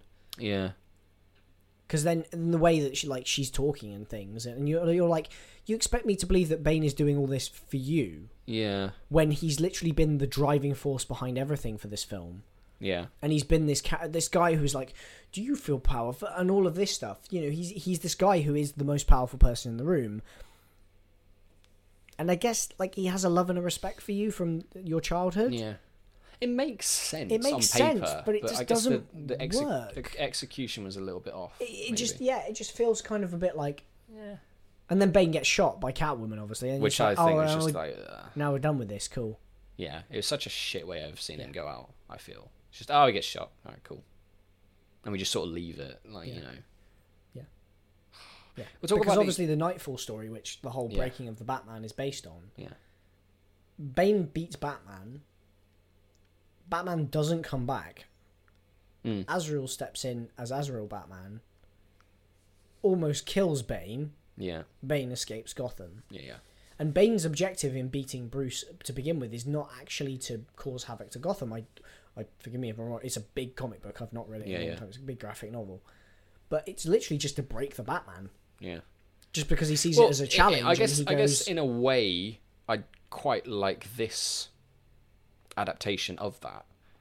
Because he is breaking Batman to cripple Gotham. Yeah. And again, like I mentioned, like he's we'll talk about the action in this as well. Like when they face off for the first time and Batman gets his ass handed to him, and like Bane makes that incredible speech about like, you were born in the darkness, and well, I was born in the darkness, I didn't see the light until I was a man and stuff. Incredible. I don't like the fist fighting action sequences in this movie. Yeah. Other than Bane, because you can see his speed and ferocity and he's just going all ham. But Batman, I feel, is he's so pathetic. He's a bit too wooden. Yeah. He's so stiff. And maybe that's the point. But like, you know, the whole knee braces thing, it's kind of bullshit, but you suspend your disbelief and whatever. But it's like you should be seeing Batman going all ham and being like really agile and being stuff. What we see in the Batman trailer, which is just utter ruthless vengeance. Yeah. Like yeah, but this one, it's like, God, I could beat the shit out of this dude, sort of thing. You know, I see him going for a swing with his backhand, and I'm like, yeah, I just move out of the way of that and block it. Yeah, that's easy. I've not even fight trained. Like, yeah, it does feel a bit too, I don't know, stiff. And maybe it's because the outfit he wears is like the plate armor stuff. It's very rigid. Yeah, maybe. But yeah, I know what you mean. Also, Batman is meant to have a grace to him. Yeah, he's meant to have that quickness and that speed. Yeah, and yes, ferocity, but he utilizes stealth, and he's a skilled fighter in the sense of you know.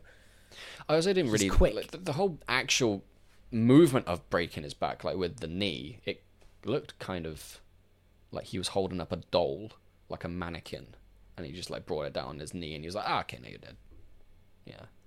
So yeah, the action, and even at the end when he's like, oh yeah, you came back to die with your city, no, I came back to kill you, and like that whole fight sequence, I'm like, yeah, it's still a bit wooden, still a bit stiff. It's better because it's a slightly wider shot, so you get more of the thing. Yeah, I like it when like Bane slowly, like the pain is kicking in when Batman's killing the thing, and that's when he gets punches more the shit out the pillar. And yeah.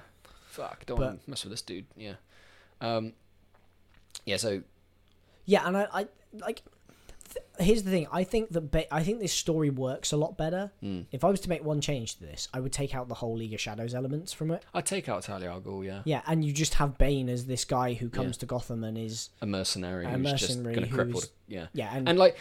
And maybe it's going to corrupt officials like it is in the beginning. It's politicians and business people who try, and then he flips it on them and he's like, "No, you are the corrupt, and now you've given me the weapons to tear down the most powerful city in the world." The catalyst of why Bane breaks Gotham is because of the Joker.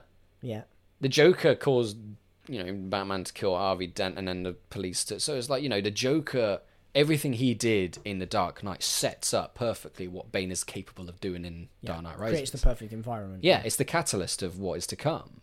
Because Batman has to take the fall for it because the Joker wins, and you can't let the Joker win. Yeah, 100%. Interesting that out of respect for Heath Ledger, Joker is not mentioned once in this film. Yeah, which I think is good. By anybody, which is really...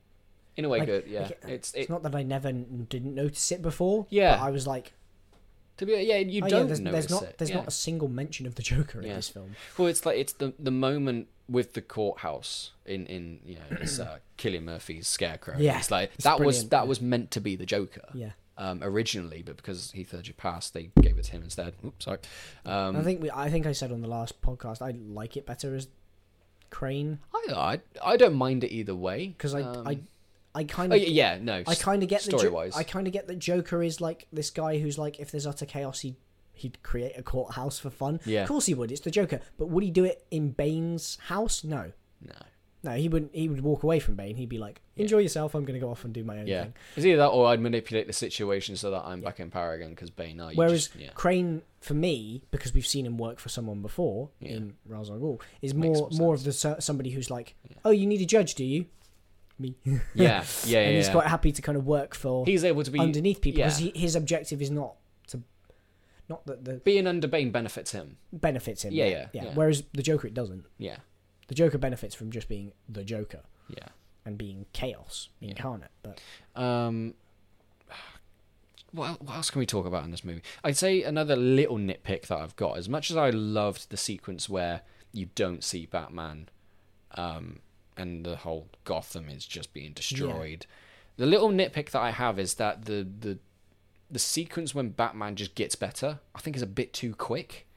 Way too quick. Because it's like, okay, now we've seen Gotham fought, now we're back with Bruce, and he gets his vertebrae just punched back into him because that's how medical science works. Again, suspend your disbelief. Frontier science. It's like, suspend your disbelief, whatever. Like, it's these sort of little nitpicks I don't really care about. But then it's just like, okay, now you're doing push-ups and you're doing pull-ups, and then you try to jump once, you fail. You try to jump once again, and then you fail, and then you jump and now you're out. It's like, really? And I guess also, like, we're told the time difference between how long it's passed. So it's like, it's gone from, like, 3 months, and now there's only, like, a day left. And it's like, it doesn't feel like that at all. It generally just feels like, Bruce has been in there for like a day. But do you know what I think? I think he is. I think there's a distortion of time that happens in this film. Okay. Because you're like, well, he's in a different fucking country on a different continent. He's going to have to get back to Gotham. Yeah. So, actually, Bruce climbing out of the pit, the whole bit that happens with Bruce happens consecutively back to back, over like a month. Yeah. And he gets out, and then the 4 months is him travelling back, getting the clean slate for Selina, and setting up his return in Gotham, while everything else happens over a longer time period. Okay. Yeah. That's the only way I can explain it to myself, because you're right. Him getting out is way too quick. And it's like... It doesn't feel like however long it's meant to feel. Even if you're right and it's only been a month, it doesn't really feel like that at all. No. It doesn't feel like the time has passed. And yeah, I wish I did see more of a mental struggle. Like, tell you what... I know they didn't do it, but that sequence there could have been... I probably would have been the perfect place to put, like, the Joker in Batman's brain. Oh, would have been so good. Instead of Ra's, yeah. If you take out the League of Shadows... I think that's probably what they were intending. You put Joker in there instead, yeah. Just have Heath Ledger's Joker just completely tormenting him. and just being like, yeah, I broke you, and now this is what's happened because of your downfall and what I've done. Or taking the credit and being like, yeah, Bane didn't break you. Yeah, I did. Garfield. Yeah. That would have been so fucking good. But again, like, we completely understand. The mirror. Bane just shattered it. Like stuff like that would have been really. I tell you what was another really, really dumb bit. I want to get onto like the other good things right at the end. But another really dumb thing is, as much as I love Jim Gordon and I love Gary Oldman's performance, the decision to send every single fucking police officer down into the subway or the sewers or whatever, how thick can you be? No. No. No. You don't send every This is why you have a national guard Yeah. or a military for that matter. Yeah. Send like maybe a few hundred down there, but not, how many is it? Like 3,000 or something? Police, No. You don't need 3,000. Sorry, you don't need 3,000 police to fucking try and find someone or whatever. It's a panic decision, like you have because they don't know what they're facing, and they're like, just get everyone in the tunnels and flush this guy out. That is a really stupid decision from Jim Gordon. But yeah, I think those are my only nitpicks that I've got. Everything else I really, really enjoyed. I loved Michael Caine as Alfred in this. I think this is probably his best. He's good, so good. Even though he's not in it a lot. He's not in it. It's probably his best performance, I feel, because I don't like it when I see an old man cry. And that bit at the end when he thinks Bruce is dead and like over the gravestones and he says to the graves, reveal where he turns to the parents and he's just God, that's heartbreaking. Oh. It's so sad. I love you, Michael Caine. Never change. And the bit when he's like arguing with Bruce at the start, and then he talks about the letter, and fuck, man, and he's like, you know, I and the bit that got me was, and always chokes me up, is that he's like, I understand this means your hate for me now. Yeah. You know, and it means turning my back on a boy that I've known raised since in I this heard house. his cries. Yeah. And it's like, God, man. You Again, that's when the writing beautiful. is just peak. And delivery and everything. Real hero of the Batman universe is Alfred bloody Pennyworth. Yeah. Good on you, mate. I really liked, obviously we mentioned Anne Hathaway's Catwoman, and I know this is really basic acting or something that you might say, but I loved just the bit when she's handing over the fingerprints to the weird mob boss dude who is also in Torchwood. He's actually really good. Yes, he is, isn't he? Yeah. The bit when she sort of keeps on flipping the disguise of, you know, when the police burst in after she's just beating the shit out of this dude, and then she just turns quickly and starts, sorry again, I'm knocking the mic, and she just starts crying and screaming and being like, oh no, I'm in pain, help me please. Yeah. It's like, wow, the fact that you can just switch and that then stops quickly, again and then stops, yeah, and just this menacing look, like being like, it was easy. But it's just, she's take great. me for. I love the reveal of Catwoman as well. Like, I think at the start you know that she's kind of up to something, and then again the whole switch in personality. It just drops. It's like she just drops a disguise. And she's just exactly. Like, and she's like, "Oh no, sorry, I didn't realize." And then Bruce Wayne's like, "Yeah, this was supposed to be uncrackable," and she's like, "Oops, no one told me it was unbreakable." And fuck, she's such a good insane character in introduction. this. Yeah, amazing. I love Selena Carr in this. And I like the fact that, you know, Bruce does a lot more detecting than I thought in this trilogy. Because a lot of people did mention that, oh yeah, Christian Bale's Batman, he's not a detective, he doesn't do a lot of detecting. He does. Like, he did the whole thing with the bullet in Dark Knight, and then also in this movie, he sort of looks up Selena Carr and her past, and he does all this, you know. The fact that he completely jukes him and like leaves, and then he's like, well, yeah, I tried to look her up and use different fingerprints. Oh, she's pretty good, but she's Selena Carr. but I found her. But I did find her. Yeah, I mean, she's all right, I guess. He does. Yeah. I suppose people's complaint is that we haven't, which we are getting with this new Batman. We've never seen Detective Batman take a straight up. Yeah. Not the Sherlock detective. We're definitely getting in the new one, but which is good. And we're getting more Selena Carr and Batman in the next movie as well. Yeah. And I love that. The thing is like, interestingly, like, Batman's had a few lovers through the years, but Selena Carr is the only one that works for Bruce. Yeah. Because in a weird way, they're from very different backgrounds, but as this movie shows, they understand, they kind of want the same thing, in a way. Yeah. Bruce is always kind of looking for a way out of his trauma. As Alfred says to him, Yeah. I don't want you to stay in Gotham because there's nothing but hurt for you here. Yeah. Which means that there will always be a need for the Batman, because that's exactly what fuels the Batman is Bruce's anguish, which is a weirdly very poetic and beautiful thing.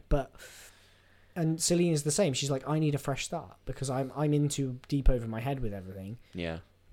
I just want a fresh start, and I want to start again because I don't want the life that I have. Yeah. And there's nothing here for me in Gotham. And yeah, and in a similar way, we're getting a similar thing with Pattinson's Batman. I quite liked the Zoe Kravitz. Yeah, I liked the ending. Like, when Alfred gives a speech about like him imagining Bruce being it, and then it all comes around at the end when he does see Bruce and Selina Kyle together. And I really like the little touch that he gives the pearls to Selina Kyle. She's wearing them at the dinner right at the end, and I'm like, this is good. I really like that. Yeah.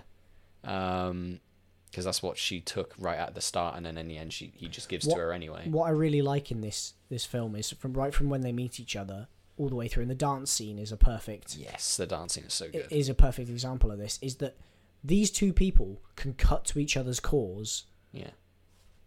Immediately. Yeah. There's that instant connection. Instantaneously. Yeah. And the moment that Selina finds out Bruce is Batman as well, completely flips her perspective on both Batman and Bruce Wayne.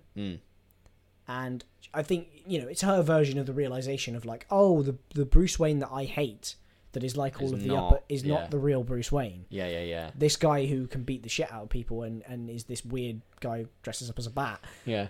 Is That's the who real I like. Batman. Yeah. Yeah, is the real Bruce Wayne. So it's really...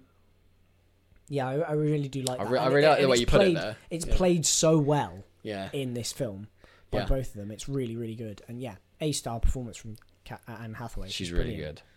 Who else do we mention? There's a pretty big character in this that gets a name drop at the end, and that's Joseph Gordon-Levitt's character, John Blake. We get a Robin. I really liked him, other than the fact that there's that really... Again, like with the sort of crap right at the end, where he's like, "Hey, you should use your real name, Robin." Firstly, I guess like if they didn't mention that he's Robin, literally called Robin, would you have guessed that was a Robin? With his name Blake, because one of the Robins is called Blake, isn't he? Isn't he? No, Tim Drake. Tim Drake. Yeah, his name is completely made up. Yeah, for this film, but he is an amalgamation of all three Robins. Okay. He's an orphan like Dick Grayson is. Yeah. He's like a street kid like Jason Todd, mm-hmm. and he figures out who Batman is like Tim Drake does. Yeah. So he's a amalgamation of all three Robins wrapped up into one new character. I don't mind the Robin name reveal. I wish they'd done it in a different way though. I wish that he'd been like, is there anything for I've forgotten what his name is, but is there anything for someone Blake? Yeah. And then they're like, no. And he's like, okay, try my full name. It's Robin Blake. Okay. That would have been slightly better. The problem I would have with that is his name actually being Robin. Yeah, I know. It's a bit like the James Bond thing. It's like you would be the worst superhero of all time if you're wearing a costume and your name is Robin. But your real name is Robin as well. But it works in this version because I don't think he becomes Robin. I think he just becomes another Batman. Yeah. Okay, that would make more sense. But like, I've just always got that thing in the back of my mind being like, God, okay, your real name's Robin. Well, you can't be called Robin then as a superhero name. Like that's really dumb. Yeah, I know. I get that. I think maybe it would have been better if they just called him one of the Robins. That's what I'm thinking. Maybe just call him like Jason Drake. Jason Drake is a great name. Yeah, there we go. Just call him one of the Robins, and just call him Dick Grayson.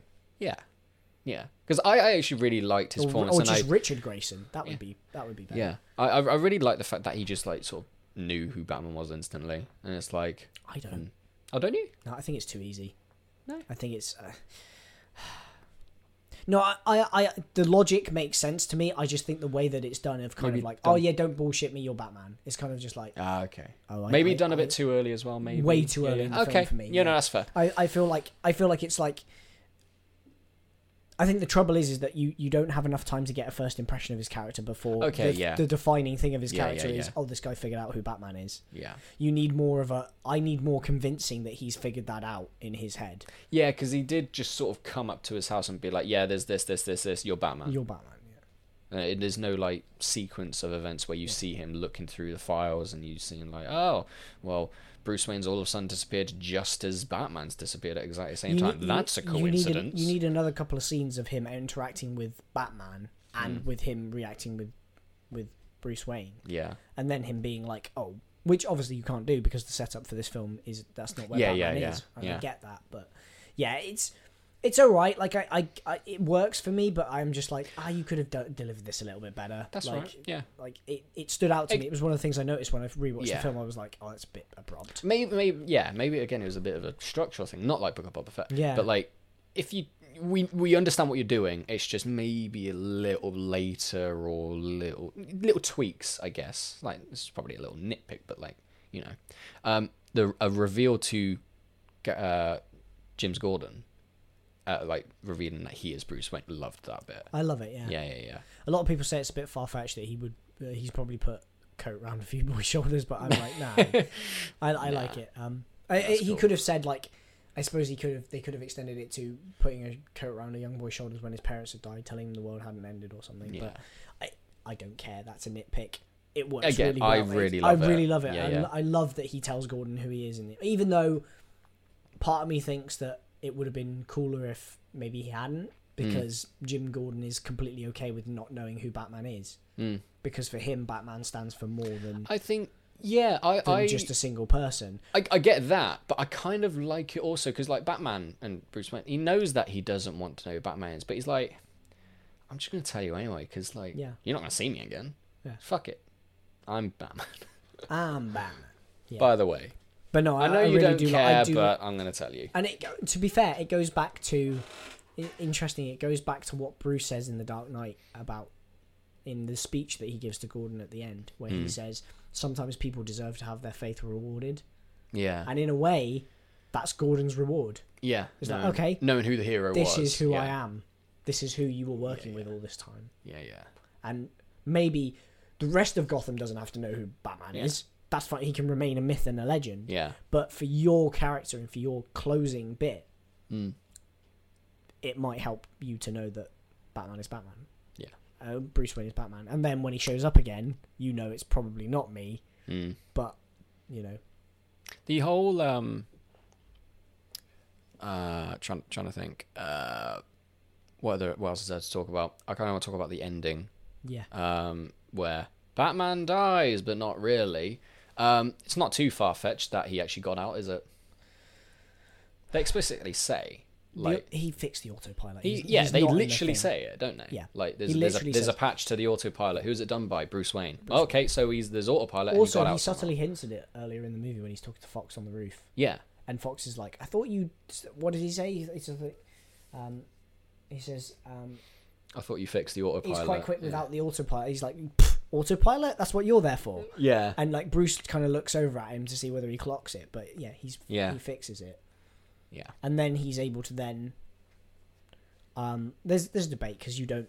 Again, it is kind of like wibbly wobbly timey wimey of this movie. Everything kind of happens out of sequence a little bit in different times, but like Batman, when he explodes the building, he just jumps out onto the building. Probably. And runs away. So that just flies over. Yeah. Pretty good stuff. It's pretty good. But what else to say about it? Yeah, I still like Lucius Fox. Morgan Freeman's Lucius Fox. He's pretty good. Yeah. Yeah, I really love him. Any other big names that we need to talk about? Obviously, we have that little cameo from Liam Neeson. We do. As well as Al Gore. That's pretty good. Yeah. You mentioned this to me yesterday, so I'm going to bring it up again. The music in this film. The music's amazing. You could argue it's probably the best of the films. Yeah. Yeah. They're all really good. Like, I loved Catwoman's theme. I loved Bane's theme. Yeah, it's very good. Very, very good. But yeah, I love Hans Zimmer's genius. I love the crescendo of him climbing out the pit. Yes. And I love the whole thing of like, you know, I love the lesson that a child made the climb. Yeah, it's like, yes, but without the rope. Yeah. And this idea that flipping the idea of overcoming your fears in the first movie Mm. and being like, what forces you to fight beyond death? What forces you to do all this? The fear of death. Yeah. And yes, okay, don't be afraid by your fears, but having a little bit of fear is a good thing. Yeah. 100%. And because interestingly enough, Batman still does have a fear. And when he loses Rachel, he kind of loses all the fear of losing anything because he doesn't have. Because he has lost everything. To him, he doesn't have anything. He still Yeah. does, but to him, he doesn't. So I think it's really lovely that he gets reminded of like there is something to fight for. There's something because there is something to fear. Yeah. Yeah. And the bat's coming out as well of the wall, and he's like, okay, just added that little bit of fear. You're not scared yet. You're fucking terrified, mate. No, it's good. Yeah, I liked that whole thing that you need something to be fearful of, even though you've spent like the last 2 movies trying not to be fearful. And it kind of links into what Bane says to him when he's beating him up, and he's like, victory has made you weak. Yeah.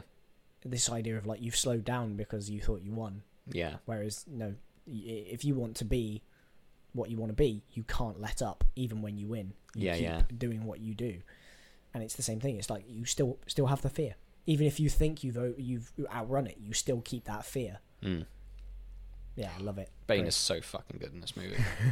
Love him so much. Yeah. I don't think there's anything else I need to say about this movie. It's just really it's good. It's a brilliant. It's a brilliant. Got a couple problems, Yeah, but it's got some things whatever. that could have been done better, but it's it's the perfect end to this Batman trilogy. I really love it, and it gives it the send off it should do. Even though and I will just add in, I think, final nitpick if we can. The whole like nuclear bomb plot isn't very interesting to me. It's just a MacGuffin, isn't it? It's a MacGuffin. Yeah. It's a bit of a MacGuffin That's plot, right. Yeah. but that's all right. We don't mind that. And I can look past it because I think it's the point of this movie is not necessarily what's going on. It's what's happening to the people in it and the wrapping up of everybody's stories and wrapping up this world that Christopher Nolan created. And I think it works really well. I loved the I guess the reintroduction to Batman. The whole jewelry. Well, not even that. It's just the heist happens with Bane, and then Batman comes back into the scene on the motorbike roller, and then like the cops think they've got him cornered, and he gets into the Bat. And I love that whole. I love it when the lights start to go out. And Yeah. And the older cops like, you're in for a shoulder night. So. Even before that whole sequence happens with Lucius Fox and Bruce Wayne. And Lucius Fox just been like, normally after these sort of conversations, you ask for something in particular. I'll show you anyway. I'll show you anyway, yeah. Like, this is all this is this. And yes, it does come in black. Fucking love that interaction between the both of them. So good. Very good movie. I do love it. And I love it how Lucius is able to sense of like, you wouldn't be out in the world if you weren't thinking about it. Yeah. You're thinking about it. Yeah. Let's go. Have a donut. Let's go. Come on. Like fish up, just reeling them in. Love it. Yeah. Morgan Freeman's amazing. What else does that say? I don't think so. It's a good movie. Good movie. It is a really good movie.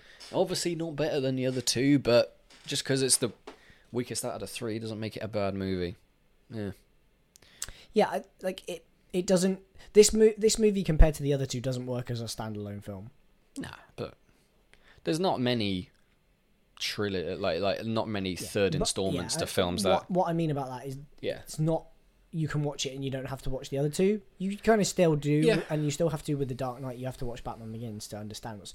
But the story isn't necessarily as driving to where you kind of, because when I watch Batman Begins, it's its own movie. And then I watched The Dark Knight, and you're aware that it's a sequel, but it's still its own thing. The tone is slightly different. The way that it's going about things, it's moving the story forward. Yeah.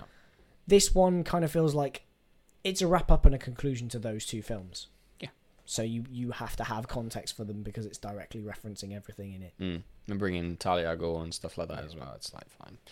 I've got to go to work in 15 minutes. This is good timing. Yes, we should wrap this up. That's all right. Well, thank you everybody so much for listening to the podcast. So you can do it on Twitch, but hey, internet is fucked, so it's fine. Hopefully next time, yeah. Yeah, it's all good. Thank you for listening to the podcast. Be sure to rate us on whatever podcast app you're listening to us on, if possible. Spotify, Apple Podcasts, Google, all those stuff. Share with your friends and family if you think they'd very much enjoy this. We want more ears or faces or just things in general. I apologise. I shouldn't have called your friends and family things. Those are nice human beings. Or dogs. I don't know. They could be dogs. You can email us at cityofgeekenpod@gmail.com. What did you think of Dark Knight Rises? What did you think of the Batman films? And also recommendations for future podcasts. Obviously, we're going to be doing The Legend of Vox Machina next weekend. And then the week after, we'd obviously build into The Batman. It's going to be good stuff. Got loads of stuff planned coming up. Join us up on Facebook group Globe of Geekum. Where we're going to be occasionally putting in some stuff about what we talk about this week, and just opinions about other stuff in general. What do you like? What do you dislike? Come on, nerd out with us, please. You can follow me on Twitter. It's @TheVizikins. And then obviously, like I said, we stream the show live on Twitch. It is twitch.tv/Vizikins. All good, yeah. Thank you, Will, for joining me. That's right. Thank you, everybody, so much for listening, and we will see you next time. Goodbye. Bye.